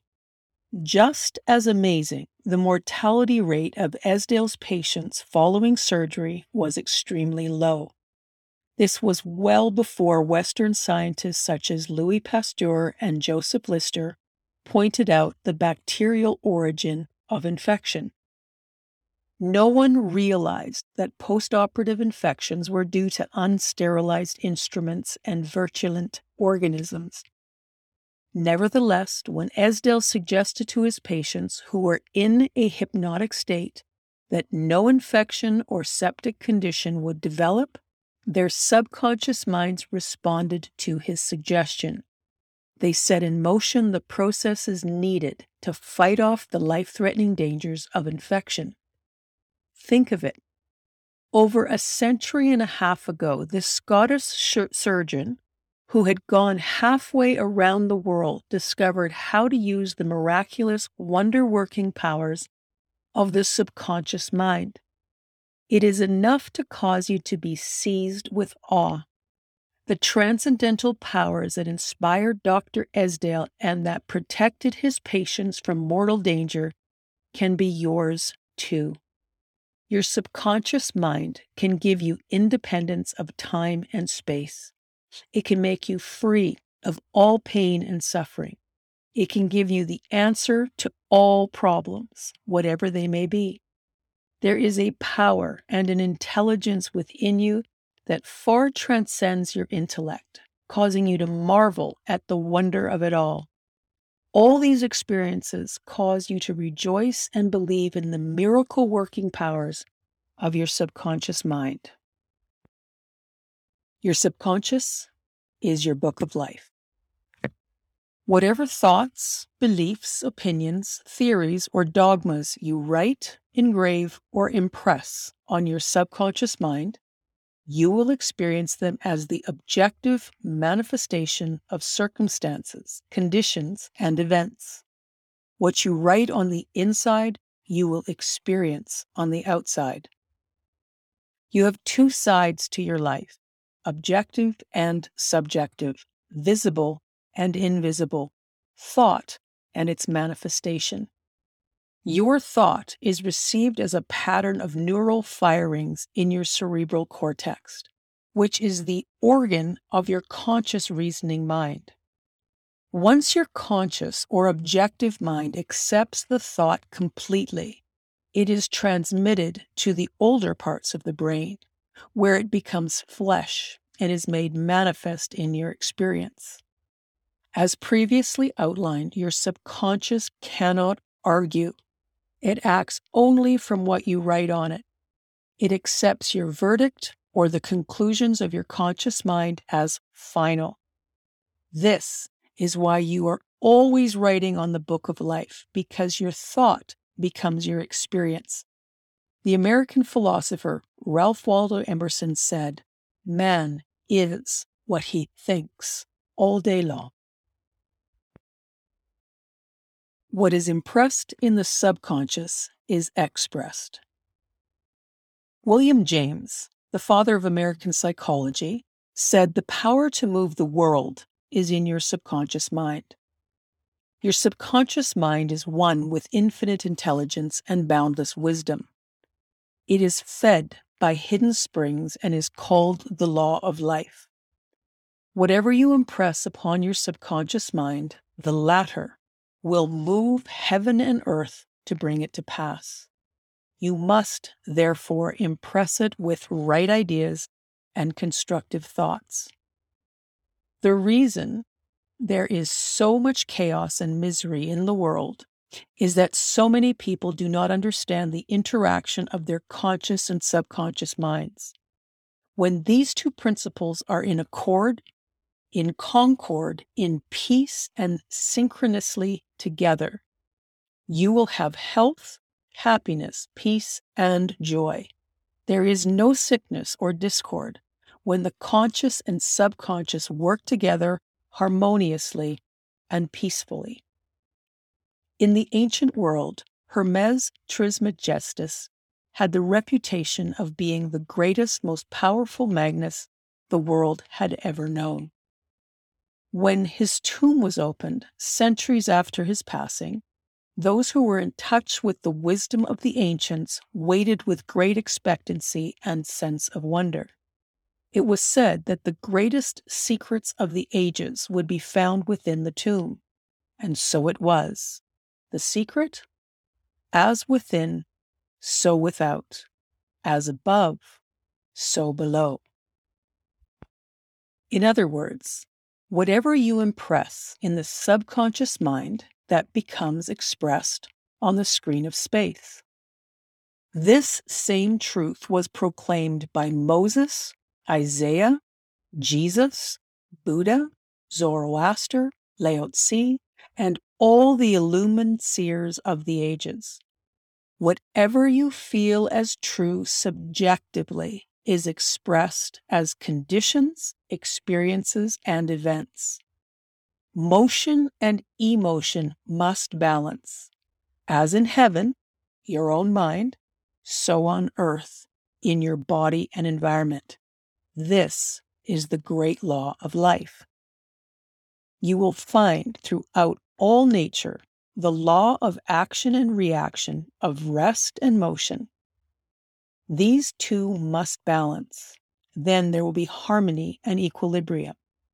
You are here to let the life principle flow through you rhythmically and harmoniously. The intake and the outgo must be equal. The impression and the expression must be equal. All your frustration is due to unfulfilled desire. If you think negatively, destructively, and viciously, these thoughts generate destructive emotions that must be expressed and must find an outlet. These emotions, being of a negative nature, are frequently expressed as ulcers, heart trouble, tension, and anxieties. What is your idea or feeling about yourself now? Every part of your being expresses that idea. Your vitality, body, financial condition, friends, and social status represent a perfect reflection of that idea you have of yourself. This is the real meaning of what is impressed in your subconscious mind and what is expressed in all phases of your life. We injure ourselves by the negative ideas we entertain. How often have you wounded yourself by getting angry, fearful, jealous, or vengeful? These are the poisons that enter your subconscious mind. You were not born with these negative attitudes. Feed your subconscious mind life-giving thoughts, and you will wipe out all the negative patterns lodged within it. As you continue to do this, all the past will be wiped out and remembered no more. The subconscious heals a malignancy of the skin. The most convincing evidence anyone can have of the healing power of the subconscious mind is a personal healing. Over 40 years ago, I developed a malignancy of the skin. I went to the finest doctors who tried the most advanced treatments medical science could offer. None of these helped. The malignancy got progressively worse. Then, one day, a clergyman with a deep store of psychological knowledge told me the inner meaning of the 139th Psalm. He called my attention to the passage that reads, "In thy book all my members were written, which in continuance were fashioned, when as yet there was none of them." He explained that the term book meant my subconscious mind, which fashioned and molded all my organs from a tiny original cell. He pointed out that since my subconscious mind had made my body, it could also recreate it and heal it according to the perfect pattern within it. The clergyman pointed to his watch. This had a maker, he told me. But before the watch could become an objective reality, the watchmaker had to have the idea of it clearly in mind. If for some reason the watch stopped working, as it should, the watchmaker's idea of it would give him the knowledge he needed to fix it. I understood what he was trying to tell me by this analogy. The subconscious intelligence that created my body was like the watchmaker. It knew exactly how to heal, restore, and direct all the vital functions and processes of my body. But for it to do this properly, I had to give it the perfect idea of health. This would act as cause, and the effect would be a healing. I formulated a very simple and direct prayer. My body and all its organs were created by the infinite intelligence in my subconscious mind. It knows how to heal me. Its wisdom fashioned all my organs, tissues, muscles, and bone. The infinite healing presence within me is now transforming every cell of my being, making me whole and perfect. I give thanks for the healing I know is taking place at this time. Wonderful are the works of the creative intelligence within me. I repeated this simple prayer aloud for about 5 minutes, 2 or 3 times a day. After 3 months, my skin was whole and perfect. The malignancy had vanished. My doctor was baffled, but I knew what had happened. I had given life-giving patterns of wholeness, beauty, and perfection to my subconscious mind. These forced out the negative images and patterns of thought lodged in my subconscious mind, which were the cause of all my trouble. Nothing appears on your body except when the mental equivalent is first in your mind. As you change your mind by drenching it with incessant affirmations, you change your body. This is the basis of all healing. Marvelous are thy works, and that my soul, subconscious mind, knoweth right well. Psalm 139:14. How the subconscious controls all functions of the body. Whether you are awake or asleep, the ceaseless, tireless action of your subconscious mind controls all the vital functions of your body without any need for your conscious mind to intervene. While you are asleep, your heart continues to beat rhythmically, your chest and diaphragm muscles pump air in and out of your lungs. There, the carbon dioxide that is the byproduct of the activity of your body's cells is exchanged for the fresh oxygen you need to go on functioning.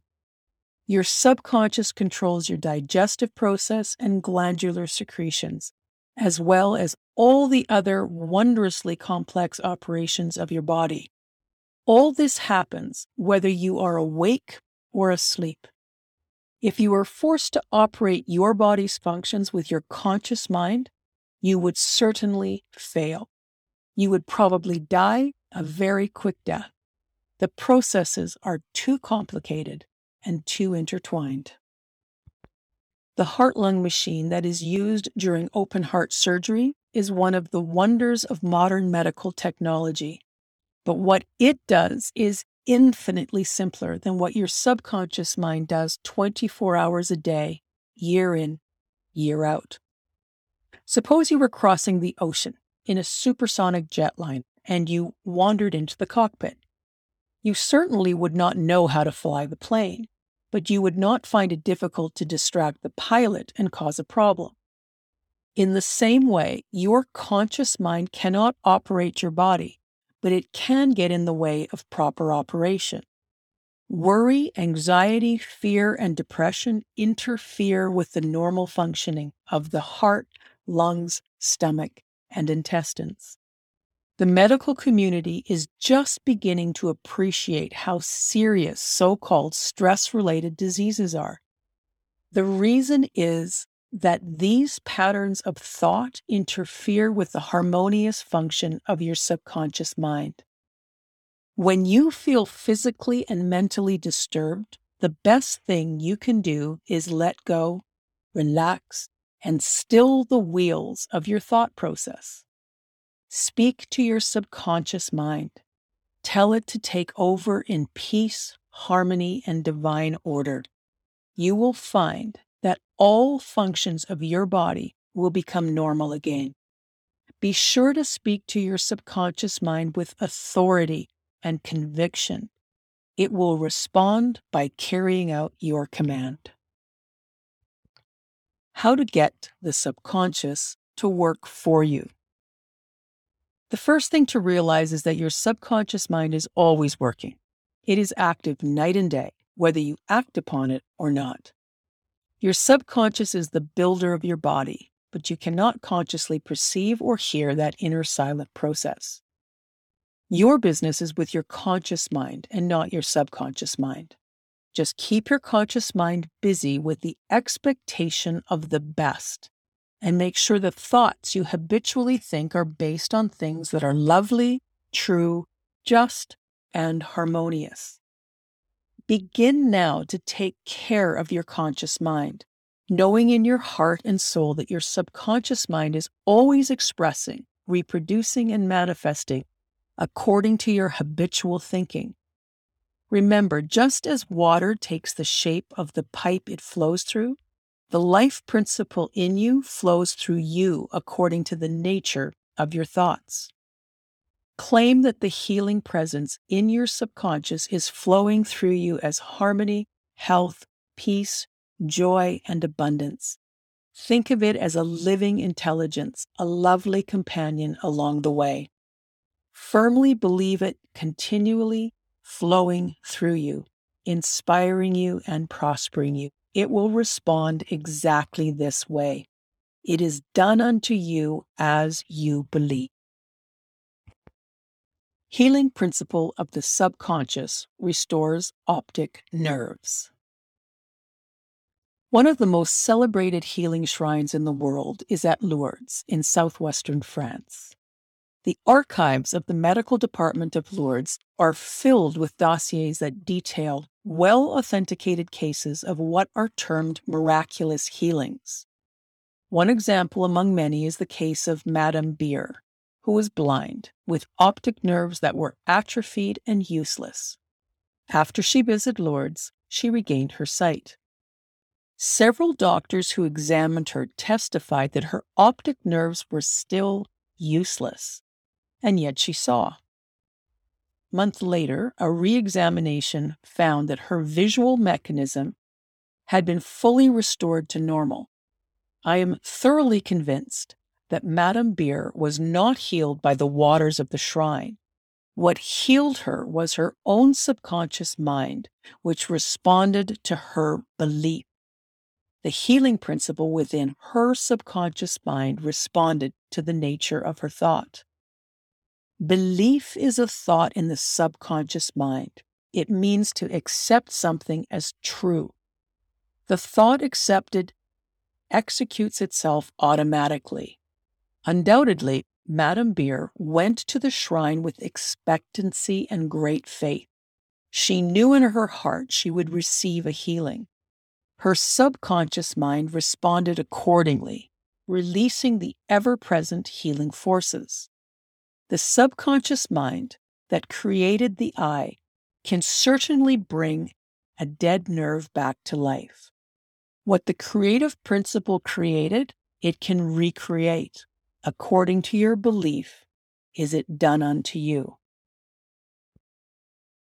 How to convey the idea of perfect health to your subconscious mind.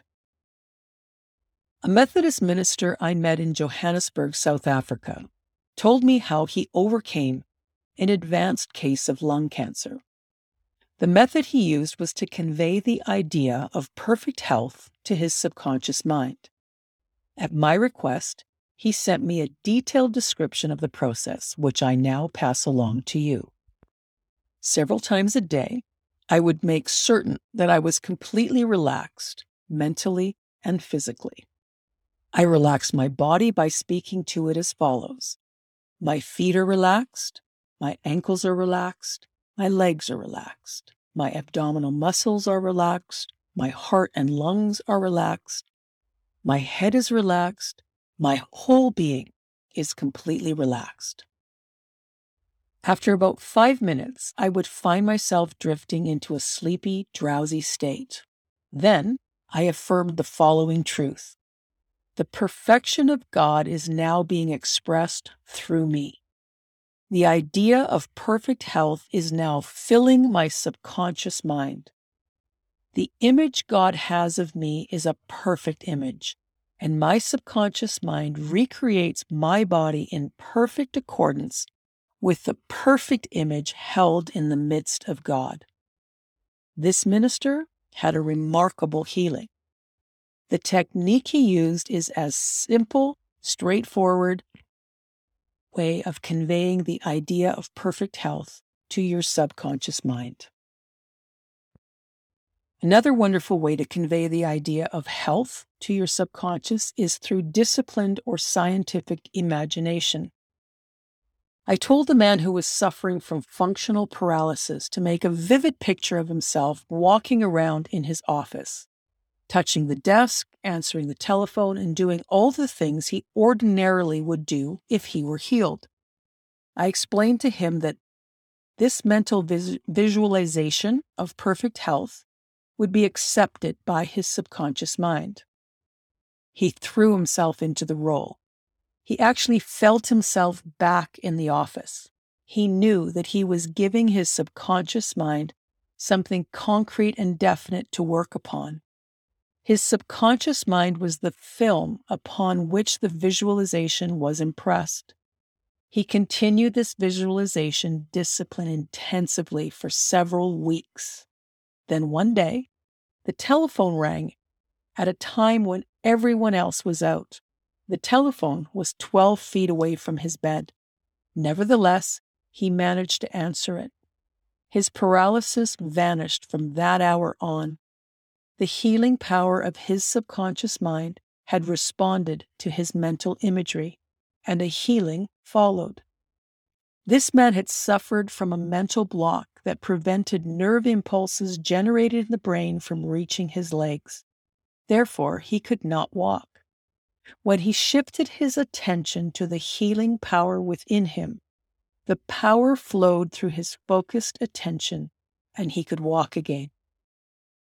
Whatsoever ye shall ask in prayer, believing, ye shall receive. Matthew 21:22. Ideas worth remembering. Your subconscious mind controls all the vital processes of your body and knows the answer to all problems. Prior to sleep, turn over a specific request to your subconscious mind and prove its miracle working power to yourself. Whatever you impress on your subconscious mind is expressed on the screen of space as conditions, experiences, and events. Therefore, you should carefully watch all ideas and thoughts entertained in your conscious mind. The law of action and reaction is universal. Your thought is action, and the reaction is the automatic response of your subconscious mind to your thought. Watch your thoughts. All frustration is due to unfulfilled desires. If you dwell on obstacles, delays, and difficulties, your subconscious mind responds accordingly, and you are blocking your own good. The life principle will flow through you rhythmically and harmoniously if you consciously affirm, I believe that the subconscious power that gave me this desire is now fulfilling it through me. This dissolves all conflicts. You can interfere with the normal rhythm of your heart, lungs, and other organs by worry, anxiety, and fear. Feed your subconscious with thoughts of harmony, health, and peace, and all the functions of your body will become normal again. Keep your conscious mind busy with the expectation of the best, and your subconscious will faithfully reproduce your habitual thinking. Imagine the happy ending or solution to your problem. Feel the thrill of your accomplishment, and what you imagine and feel will be accepted by your subconscious mind, which will bring it to pass. Chapter 4: Mental Healings in Ancient Times. Through the ages, people in every continent, climate, and culture have instinctively known that somewhere there resided a healing power that could restore the abilities and functions of a person's body to its normal state of efficiency and good health. They believed that this strange power could be invoked under certain conditions, and that if it were invoked properly, the alleviation of human suffering would follow. The history of all nations presents testimony in support of this belief. In early history of the world, the power of secretly influencing men for good or evil, including the healing of the sick, was said to be possessed by priests, priestesses, and holy people. They claimed to possess powers derived directly from God that included the healing of the sick. The procedures and processes of healing varied throughout the world, but they generally included supplications and offerings to the god, various ceremonies such as the laying on of hands and incantations, and the use of amulets, talismans, rings, relics, and images. For example, in the religions of antiquity, priests in the ancient temples gave drugs to their patients and practiced hypnotic suggestions as they went to sleep. The patients were told that the gods would surely visit them in their sleep and heal them. Many healings followed. The devotees of Hecate were told to mix lizards with resin, frankincense, and myrrh, and pound all this together in the open air under the crescent moon. After performing these bizarre and mysterious rites, they prayed to the goddess, took the potions they had just compounded, and went to sleep. If their faith was strong, they saw the goddess in a dream. This rite, which sounds so strange, even fantastic to our ears, was followed by healings. People in ancient times worked out many effective ways to tap the incredible power of the subconscious mind and use it for healing.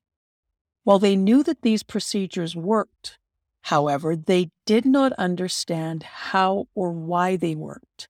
Today, we can see that they were using potent suggestions to the subconscious mind. The rituals and potions and amulets appealed powerfully to the imagination of people and favored the acceptance by the subconscious mind of the insistent suggestions given by the healer. But the work of healing was done by the patient's own subconscious mind. In all ages, unofficial healers have obtained remarkable results in cases where authorized medical skill had failed and the patients had given up hope. This gives cause for thought. How did these healers in all parts of the world effect their cures? The answer is that these healings take place because the blind belief of the sick person released the healing powers resident in his or her subconscious mind. The more fantastic and peculiar the remedies and methods used by the healers, the more likely the patients were to believe that anything so strange must be unusually powerful. Their aroused emotional state made it easier for them to accept the suggestion of help in both their conscious and subconscious minds. This point will be discussed at greater length in the next chapter. Biblical accounts on the use of the subconscious powers. What things whatsoever ye desire, when ye pray, believe that ye receive them, and ye shall have them. Mark 11:24. Reread this passage and pay close attention to the differences in tenses. The verbs believe and receive are in the present, but the verb shall, have, is in the future. The inspired writer is telling us something of the greatest importance by this seemingly minor difference in the grammar of the sentence. If we believe and accept as true the fact that our desire has already been accomplished and fulfilled, that it is already completed, then its realization will follow as a thing in the future.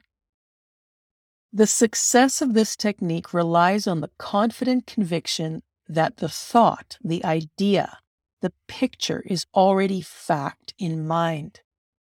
In order for anything to have substance in the realm of the mind, it must be thought of as actually existing. Here, in a few cryptic words, is a concise and specific direction for making use of the creative power of thought by impressing upon the subconscious the particular thing you desire. Your thought, idea, plan, or purpose is as real on its own plane as your hand or your heart. In following the biblical technique, you completely eliminate from your mind all consideration of conditions, circumstances, or anything that might imply a negative outcome. You are planting a seed, a concept in the mind that if you leave it undisturbed will infallibly germinate into external fruition. The prime condition that Jesus insisted upon was faith. Over and over again, you read in the Bible, according to your faith, it is done unto you. If you plant certain types of seeds in the ground, you have faith they will grow after their kind. This is the way of seeds. And trusting the laws of growth in agriculture, you know that the seeds will come forth after their kind.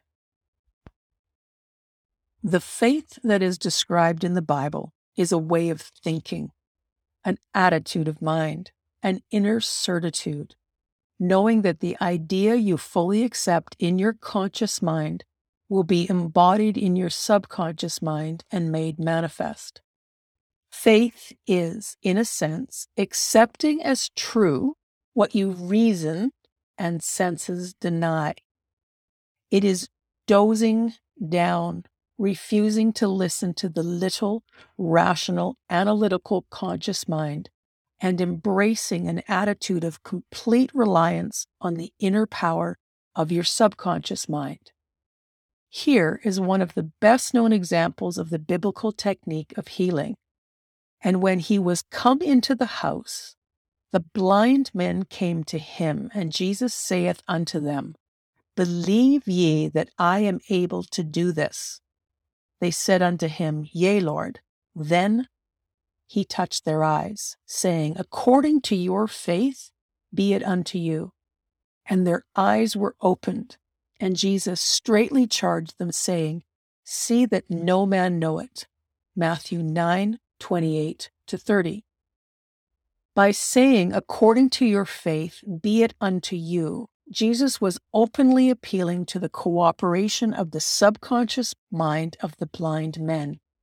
Their faith was their great expectancy, their inner feeling, their inner conviction that something miraculous would happen, that their prayer would be answered, and therefore it was. This is a time-honored technique of healing, utilized alike by all healing groups throughout the world, regardless of religious affiliation. In saying, "See that no man know it," Jesus was urging the healed patients not to discuss their healing with others. If they did so, they might be harassed by the skeptical and derogatory criticisms of the unbelieving. This, in turn, might have tended to undo the benefits they had received at the hand of Jesus by depositing thoughts of fear, doubt, and anxiety in the subconscious mind. For with authority and power he commandeth the unclean spirits, and they came out. Luke 4:36. When the sick came to Jesus to be healed, they were healed by their own faith, together with his faith and understanding of the healing power of the subconscious mind. Whatever he decreed, he felt inwardly to be true. He and the people needing help were in one universal subjective mind, and his silent inner knowing and conviction of the healing power changed the negative destructive patterns in the patient's subconscious. The resultant healings were the automatic response to the internal mental change. His command was his appeal to the subconscious mind of the patients, plus his awareness, feeling, and absolute trust in the response of the subconscious mind to the words that he spoke with authority. Miracles at various shrines throughout the world. On every continent, in every land, there are shrines at which cures take place. Some are world famous, others are known only to those who live nearby. Whether celebrated or obscure, the healings that happen at these shrines happen for the same reasons and by the same way, the powers of the subconscious mind. I have visited several of the famous shrines in Japan. The central focus of the world-renowned shrine of Diabatsu is a gigantic bronze statue, 42 feet tall. It depicts Buddha seated with folded hands, his head inclined in an attitude of profound contemplative ecstasy. Here I saw young and old making offerings at its feet. Money, fruit, rice, and oranges were offered. Candles were lit, incense was burned, and prayers of petition were recited. I listened to the chant of a young girl as she intoned a prayer, bowed low, and placed 2 oranges as an offering. She was thankful to Buddha for restoring her voice. She had lost her voice, but it was restored at the shrine. Her simple faith that Buddha would give her back her singing voice if she followed a certain ritual, fasted, and made certain offerings had helped to kindle faith and expectancy. The result was a conditioning of her mind to the point of belief. Her subconscious mind then responded to her belief. Is this all new to you? Or have you heard this all before? First time or the 100th is all good. But if it's the 100th and nothing has changed in your life, it's all because of your self-sabotaging thoughts. The power of imagination and blind faith cannot be overstated. A wondrous example of this is in the case of a relative of mine in Perth, in Western Australia, who suffered from tuberculosis. His lungs were badly diseased. His son decided to help his father heal himself.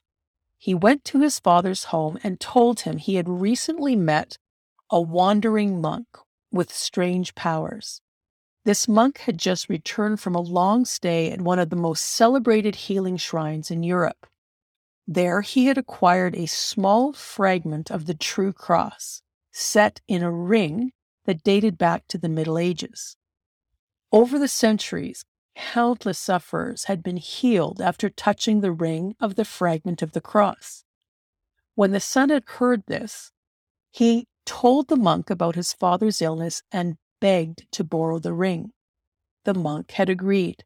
The son then gave the monk a freewill offering of the equivalent of $500. When the son showed his father the ring, the older man practically snatched it from him. He clasped the ring to his chest, prayed silently, and went to sleep. In the morning, he was healed. All the clinic's tests proved negative. Healings of this sort happen all the time. What is most significant about this one is that the son's amazing story was totally made up. In fact, he had picked up a splinter of ordinary wood from the sidewalk, taken it to a jeweler, and had it set in a gold ring of antique design. He then gave it to his father. You know, of course, it was not the splinter of wood from the sidewalk that healed the father. No, it was his imagination aroused to an intense degree, plus the confident expectancy of perfect healing. Imagination was joined to faith or subjective feeling, and the union of the two brought about a healing through the power of his subconscious mind. The father never learned of the trick that had been played upon him. If he had, he might well have had a relapse. Instead, his tuberculosis never returned. He remained completely cured and passed away from the causes 15 years later at the age of 89. One universal healing principle. It is a well-known fact that all the various schools of healing bring about documented cures of the most wonderful character. The most obvious conclusion that strikes your mind is that there must be some underlying organ and process that is common to them all. Indeed, there is. The organ of healing is the subconscious mind, and the process of healing is faith. Think deeply about these fundamental truths.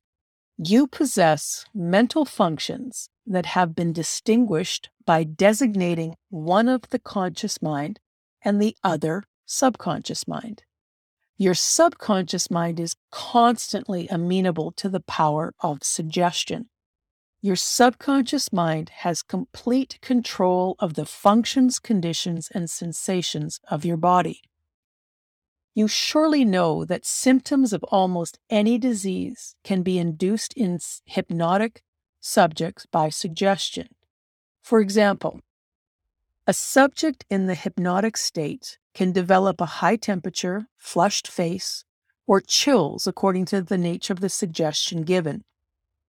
You can suggest to the person that he is paralyzed and cannot walk, and it will be so. You can hold a cup of cold water under the nose of a hypnotic subject and tell him, "This is full of pepper. Smell it." He will sneeze violently and repeatedly. What do you think caused him to sneeze? The water or the suggestion? If someone tells you he is allergic to timothy grass, you can place a synthetic flower or an empty glass in front of his nose when he is in a hypnotic state, and then tell him it is timothy grass. He will develop his usual allergic reaction. This shows us that the cause of the symptoms is in the subconscious mind. Curing the symptoms also takes place in the subconscious mind. Different schools of medicine, such as osteopathy, chiropractic, qigong, acupuncture, and naturopathy, all produce remarkable healings. So do the rites and ceremonies of the various religious beliefs throughout the world. It is obvious that all of these healings are brought about through the subconscious mind, the only healer there is. Notice how the subconscious mind heals a cut on your finger. It knows exactly how to do it. The doctor dresses the wound and says, "Nature heals it." But nature is nothing more than another name for natural law, the law of the subconscious mind. The instinct of self-preservation is the first law of nature, and self-preservation is the foremost function of the subconscious mind. Your strongest instinct is the most potent of all autosuggestions. Widely different theories. Many different theories of healing have been advanced by different religious sects and prayer therapy groups. There are a great number who claim that because their practice produces results, their theory therefore must be right. As we have seen in this chapter, this cannot be correct. As you know, there are many varieties of healing. Franz Anton Mesmer, 1734 to 1815, an Austrian physician who practiced in Paris, discovered that by applying magnets to a diseased body, he could cure that disease miraculously. He also performed cures with various other pieces of glass and metal. Later, he abandoned the use of these objects in favor of passing his hands over the patient's body. He claimed that the real source of his cure was what he called animal magnetism. He theorized that some mysterious magnetic substance was transmitted from the healer's hands to the patient. Mesmer lent his name to this method of treating disease, which came to be called mesmerism. Today, we know it as hypnotism. Other physicians, jealous of Mesmer's success, claim that all his healings were due to suggestion and nothing else. When passed, however, they had to admit that they did not know how this power of suggestion created such amazing effects. All of these groups, psychiatrists, psychologists, osteopaths, chiropractors, physicians, and religious groups of every variety, are using the one universal power resident in the subconscious mind. Each may proclaim the healings are due to their theory, but the truth is far different. The process of all healing is a definite, positive mental attitude, an inner attitude, or a way of thinking called faith. Healing is due to a confident expectancy that acts as a powerful suggestion to the subconscious mind, releasing its potency. One person does not heal by a different power than another. It is true that both may have their own theories or methods, but there is only one process of healing, and that is faith. There is only one healing power, namely your subconscious mind. Select whatever theory, belief, and method that calls out to you. You can rest assured, if you have faith, you will get results. Views of Paracelsus. Philippus Paracelsus, a famous Swiss alchemist and physician who lived from 1493 to 1541, was a great healer in his day. He stated what is now an obvious scientific fact when he said, whether the object of your faith be real or false, you will nevertheless obtain the same effects. Thus, if I believed in St. Peter's statue as I should have believed in St. Peter himself, I shall obtain the same effects that I should have obtained from St. Peter. But that is superstition.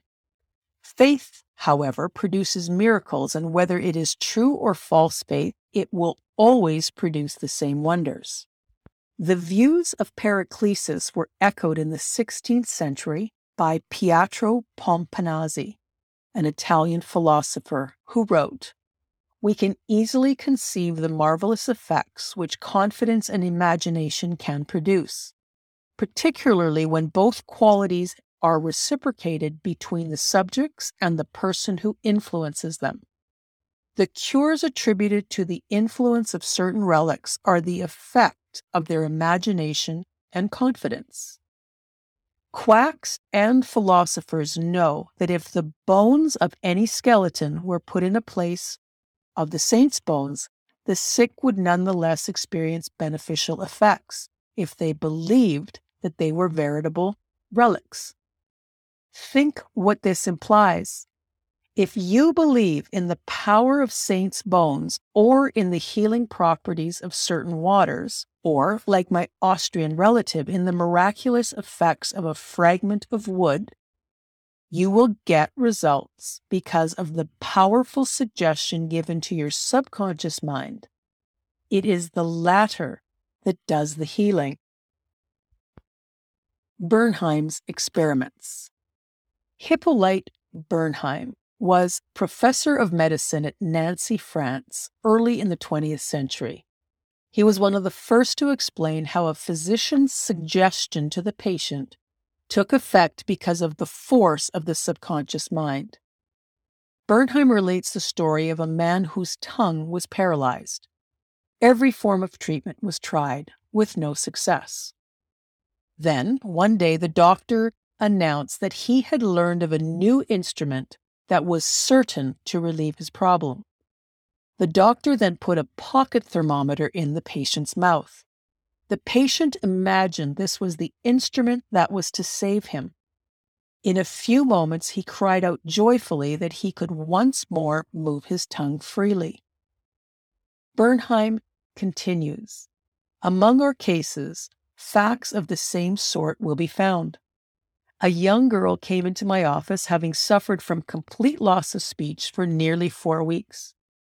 After making sure of the diagnoses, I told my student that the loss of speech sometimes yielded instantly to electricity, which might act simply by its suggestive influence. I sent for the induction apparatus. I applied my hands over the larynx and moved a little and said, "Now you can speak aloud." In an instant, I made her say A, then B, then Maria. She continued to speak distinctively. The loss of voice had disappeared. Here Bernheim is showing the power of faith and expectancy on the part of the patient, which acts as a powerful suggestion to the subconscious mind. Producing a blister by suggestion. Bernheim states that he produced a blister on the back of a patient's neck by applying a postage stamp and suggesting to the patient that it was a fly plaster. This sort of demonstration has been confirmed by the experiments and experiences of many doctors in many parts of the world. These leave no doubt that the structural changes in the body can be brought about as a result of oral suggestions to patients. The cause of bloody stigmata. Hemorrhages and bloody stigmata can be induced by means of suggestion.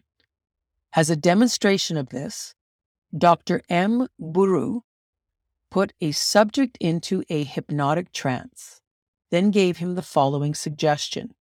At 4 o'clock this afternoon, after the hypnosis, you will come into my office, sit down in this armchair, and fold your arms across your chest. Your nose will then begin to bleed. That afternoon, the young man did exactly as he had been told. After he crossed his arms, several drops of blood came from his left nostril. On another occasion, the same investigator traced a patient's name on both his forearms with the dull point of an instrument while the patient was in a hypnotic trance. Borrow then said, "At 4 o'clock this afternoon, you will go to sleep. Your arms will bleed along the lines I have traced, and your name will appear written on your arms in letters of blood." The patient was carefully observed that afternoon. At 4 o'clock, he fell asleep. On his left arm, the letters stood out in bright relief, and in several places there were drops of blood. Although the letters gradually faded, they were still faintly visible 3 months afterward. These facts demonstrate at once in the correctness of the 2 fundamental propositions previously stated, namely, the constant amenability of the subconscious mind to the power of suggestion and the perfect control that the subconscious mind exercises over the functions, sensations, and conditions of the body. All the foregoing phenomena dramatize vividly abnormal conditions induced by suggestions.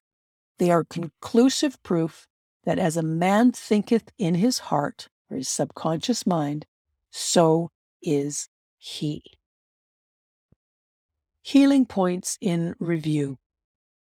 Remind yourself frequently that the healing power is in your subconscious mind. Know that faith is like a seed planted in the ground. It grows after its kind. Plant the idea or the seed in your mind. Water and fertilize it with expectancy, and it will become manifest.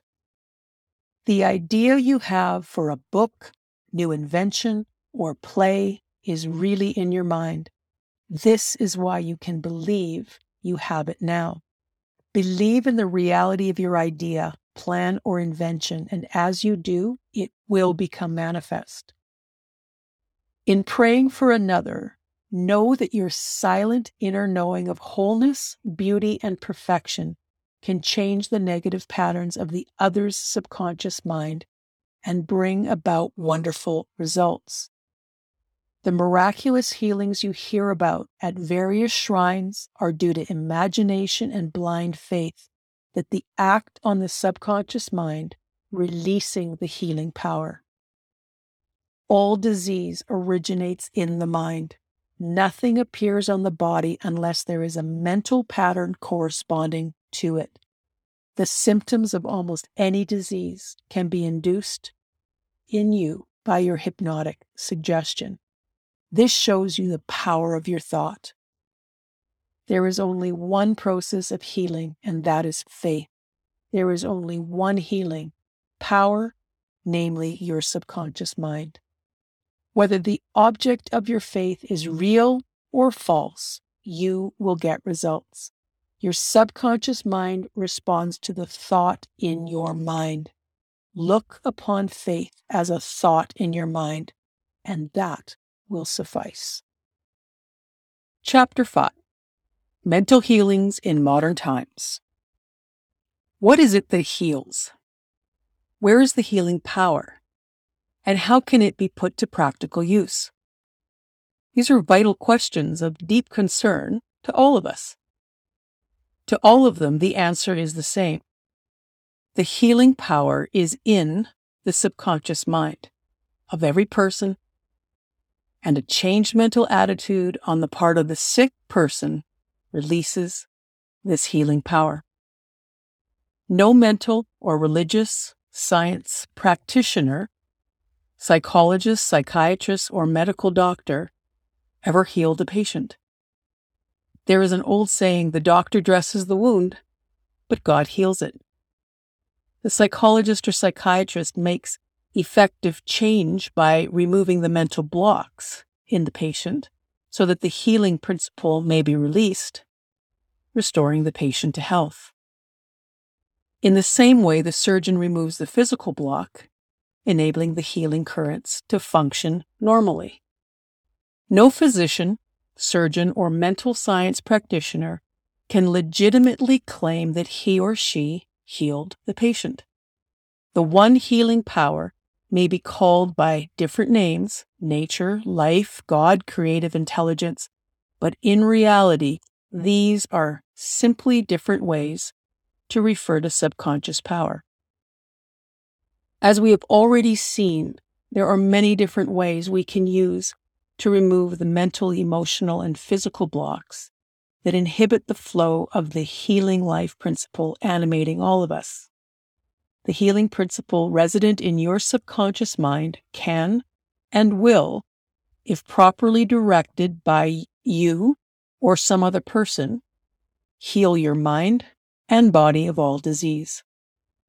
This healing principle operates in all people regardless of creed, color, or race. You do not have to belong to some particular church in order to use and participate in this healing process. Your subconscious will heal the burn or the cut on your hand, even if you profess to be an atheist or agnostic. Modern mental healing is based on the truth that the infinite intelligence and power of your subconscious mind responds according to your faith. Mental science practitioners or ministers follow the injunction of the Bible. That is, they go into their closet and shut the door, which means they still their minds, relax, let go, and think of the infinite healing presence within them. They close the door of their mind to all outside distractions as well as appearances, and then they quietly and knowingly turn over their request or desire to their subconscious mind, realizing that the intelligence of their mind will answer them according to their specific needs. The most wonderful thing to know is this: imagine the end desired and feel its reality. Then the infinite life principle will respond to your conscious choice and your conscious request. This is the meaning of the text, "Believe you have received, and you shall receive." This is what the modern mental scientist does when he or she practices prayer therapy. One process of healing. There is only one universal healing principle operating through everything: the cat, the dog, the tree, the grass, the wind, the earth, for everything is alive. This life principle operates through the animal, vegetable, and mineral kingdoms as instinct and the law of growth. Because humans are consciously aware of this life principle, we can consciously direct it to bless ourselves in countless ways. There are many different approaches, techniques, and methods in using the universal power, but there is only one process of healing, which is faith. For according to your faith, it is done unto you. The law of belief. All religions of the world represent forms of belief, and these beliefs are explained in many ways. The law of life is belief. What do you believe about yourself, life, and the universe? It is done unto you as you believe. Belief is a thought in your mind that causes the power of your subconscious to be distributed into all phases of your life according to your thinking habits. You must realize that when the Bible speaks of belief, it is not talking about your belief in some ritual, ceremony, form, institution, or formula. It is talking about belief itself. The belief of your mind is simply the thought of your mind. If thou canst believe, all things are possible to him that believeth. Mark 9:23.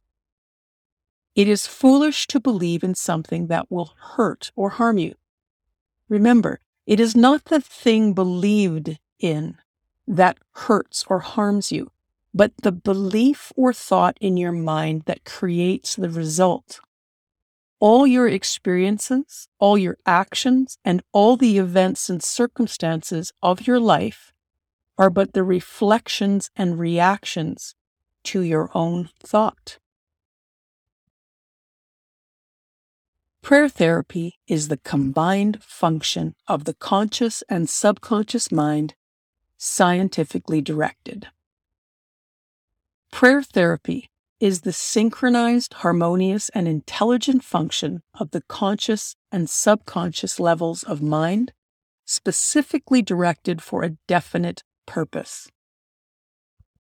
In scientific prayer or prayer therapy, you must know what you are doing and why you are doing it. You trust the law of healing. Prayer therapy is sometimes referred to as mental treatment. Another term is scientific prayer. In prayer therapy, you consciously choose a certain idea, mental picture, or plan that you desire to experience.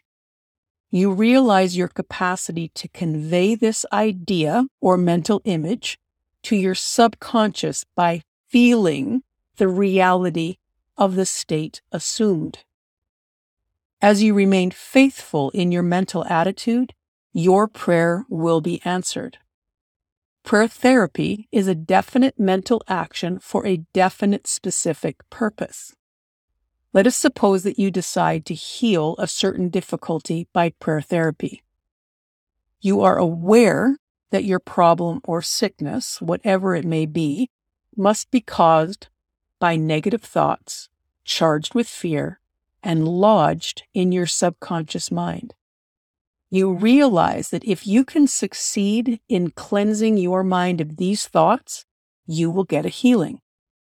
You, therefore, turn to the healing power within your subconscious mind. You remind yourself of its infinite power and intelligence and its capacity to heal all conditions. As you dwell on these truths, your fear will begin to dissolve. The recollection of these truths battles and ultimately overcomes the erroneous beliefs. You give thanks for the healing that you know will come.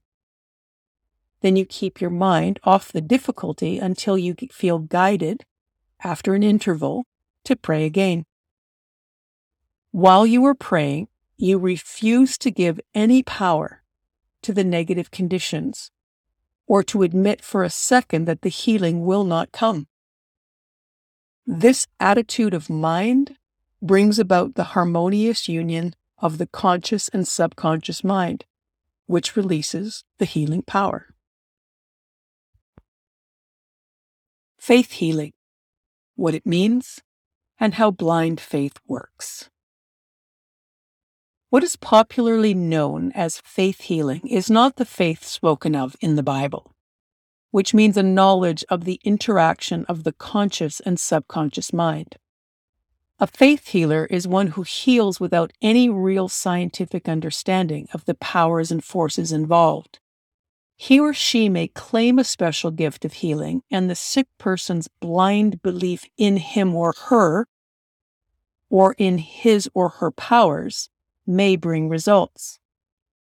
In many parts of the world, traditional healers treat their patients by dances, incantations, and invocations of spirits. A person may be healed by touching the relics of a saint, wearing special ritual garb, lighting a holy incense or candle, or drinking a mixture of brewed herbs. Anything that leads the patient to honestly believe in the method or process will make a healing more likely. Any method that causes you to move from fear and worry to faith and expectancy will heal. Many people claim that because their individual theories produce results, they must therefore be correct and true. As we have already seen, this cannot be right. To illustrate how blind faith works, think back to our discussion of the Swiss physician, Franz Anton Mesmer. In 1776, he claimed to have produced many cures by stroking the bodies of his patients with magnets. Later, he threw away his magnets and simply made passes with his hands at a short distance from the patient. This too worked. To explain the success of this new procedure, Mesmer evolved the theory of animal magnetism. This is held to be a fluid that pervades the universe, but is most active in the human organism. He claimed that this magnetic fluid was being transmitted from his hands to the diseased bodies of his patients, and that this transfer of animal magnetism was what healed them. People flocked to him, and many wonderful cures were reported. Mesmer moved to Paris. There, the government appointed a commission to investigate his cures. Its members included prominent physicians and members of the Academy of Science, of which Benjamin Franklin was a member. After a thorough inquiry, the commission admitted that Mesmer had produced confirmed cures. It held, however, that there was no evidence to prove the correctness of his magnetic fluid theory. It suggested that the effects were due to the imagination of the patients. Soon after this, Mesmer was driven into exile. He died in 1815. Shortly afterward, Dr. James Braid of Manchester, England, undertook to show that magnetic fluid had nothing to do with the production of the healings of Dr. Mesmer. Dr. Braid discovered that patients could be thrown into hypnotic sleep by suggestion. While they were in the hypnotic trance, he succeeded in producing many of the amazing phenomena that Mesmer had ascribed to animal magnetism. you can readily see that all these cures were undoubtedly brought about by the active imagination of the patients, together with a powerful suggestion of health to their subconscious minds. It is not unfair to call this blind faith, because neither the patients nor the practitioners understood how the cures were brought about. Subjective faith and what it means. The subjective or subconscious mind of an individual is as amenable to the control of his or her own conscious or objective mind as it is to the suggestion of another. It follows that whatever may be your objective belief, if you assume to have faith actively or passively, your subconscious mind will be controlled by the suggestion, and your desire will be fulfilled. The faith required in mental healings is purely subjective faith. The way to attain it is to put an end to active opposition on the part of the objective or conscious mind. For an effective healing of the body to take place, it is, of course, best if both the conscious and subconscious mind are in a state of fully accepting faith. However, it is not essential. You can enter into a condition of passivity and receptivity by relaxing the mind and the body and getting into a sleepy state. In this drowsy state, your passivity becomes receptive to subjective impression. A man once asked me, how is it that I got a healing through a certain minister? When he told me that there is no such thing as disease and that matter does not exist, I did not believe a word he said. I thought he was insulting my intelligence, and yet I was healed. How could that be? As I told this man, the explanation is simple. He was quieted by soothing words and told to get into a perfectly passive condition, to say nothing and think of nothing for the time being. The minister also became passive. He affirmed quietly, peacefully, and constantly for about half an hour that this man would have perfect health, peace, harmony, and wholeness. At the end of the half hour, the man felt immense relief and was restored to health. It is easy to see that his subjective faith had been made manifest by his passivity under treatment, and the suggestions of perfect healthfulness by the minister were conveyed to his subconscious mind. The two subjective minds were then in rapport. If the man had allowed his doubts about the healer's power and the correctness of his theory to surface, these would have acted as antagonistic autosuggestions. The minister's suggestions would have been seriously handicapped or even totally frustrated. In this sleepy, drowsy state, however, the resistance of the conscious mind was reduced to a minimum. The subconscious mind of the patients was receptive to the minister's suggestion. It performed its functions in harmony with these suggestions, and a healing followed. Man, that's good stuff. Do you have a long list of what it is you want to draw into your experience? Were you taught that this is possible from early on, or is this new? The meaning of absent treatment. Suppose while living in Los Angeles, you learned that your mother in New York City was seriously ill. Your first impulse might be to leave your home and job to go be with her. But what if that were not possible? Would you have to give up any hope of lending the strength of your faith to the process of your mother's recovery? No. While you might not be physically present, your prayers would go to her nonetheless. It is the Father within that does the work.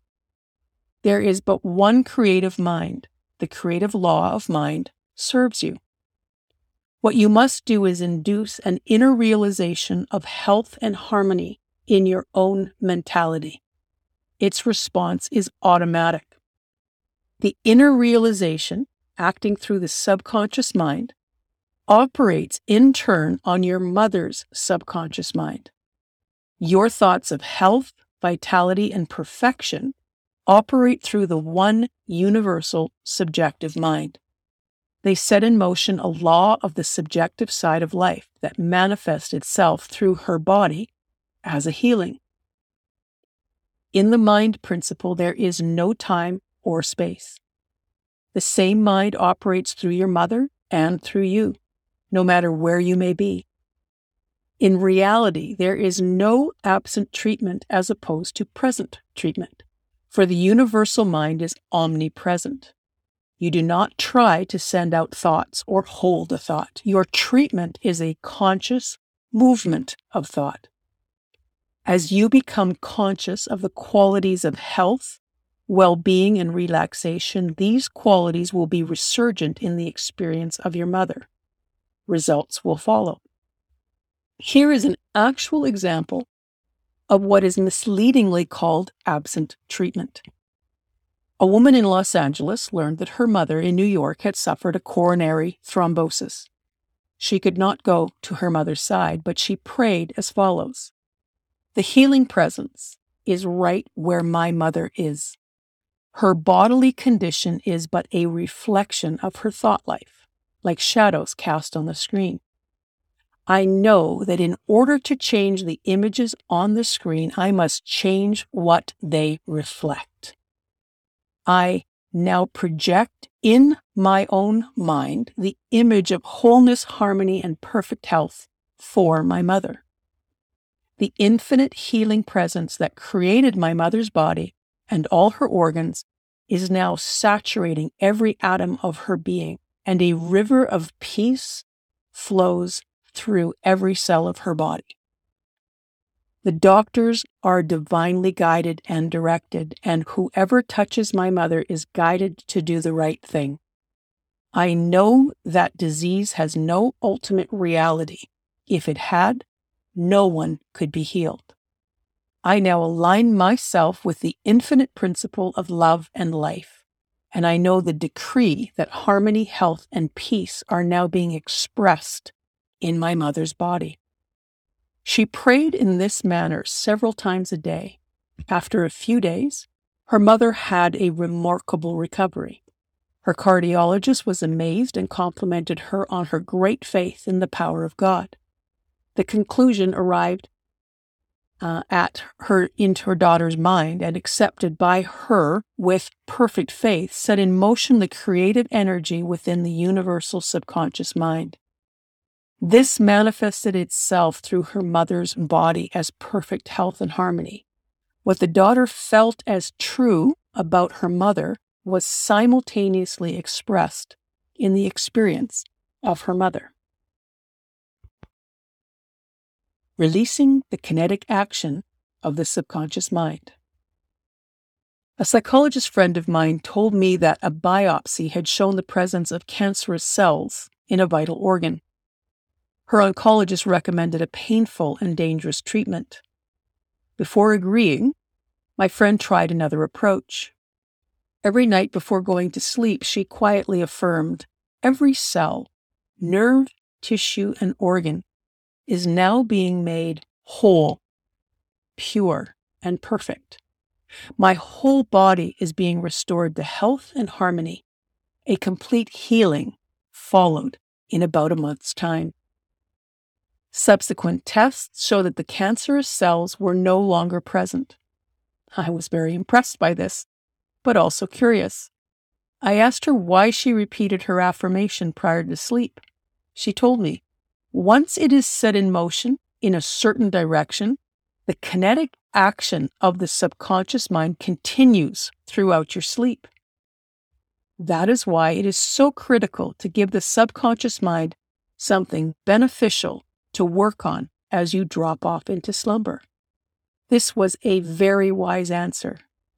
Notice also that in thinking of harmony and perfect health, she never referred to her condition by name. I strongly suggest that you stop talking about your ailments or giving them a name. especially in the hours leading up to sleep. They only sap from which they draw life is your attention and fear of them.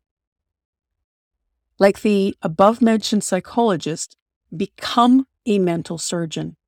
Then your troubles will be cut off the way dead branches are pruned from a tree.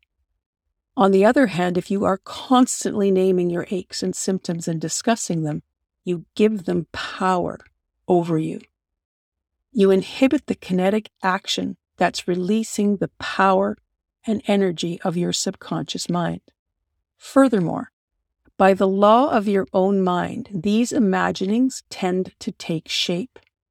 As the thing I greatly feared, fill your mind with the great truths of life and walk forward in the light of love. Summary of your aids to health. Find out what it is that heals you. Realize that correct directions given to your subconscious mind will heal your mind and body. Develop a definite plan for turning over your requests or desires to your subconscious mind. Imagine the end desired and feel its reality. Follow it through, and you will get definite results. Decide what belief is.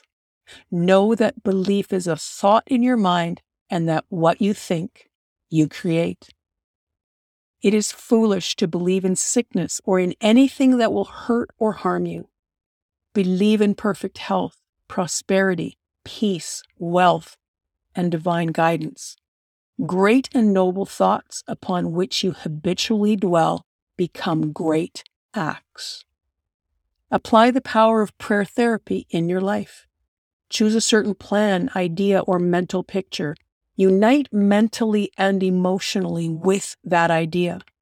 As you remain faithful to your mental attitude, your prayer will be answered. Always remember, if you really want the power to heal, you can have it through faith, which means a knowledge of the working of your conscious and subconscious mind. Faith comes with understanding. Blind faith means that a person may get results in healing without any scientific understanding of the powers and forces involved.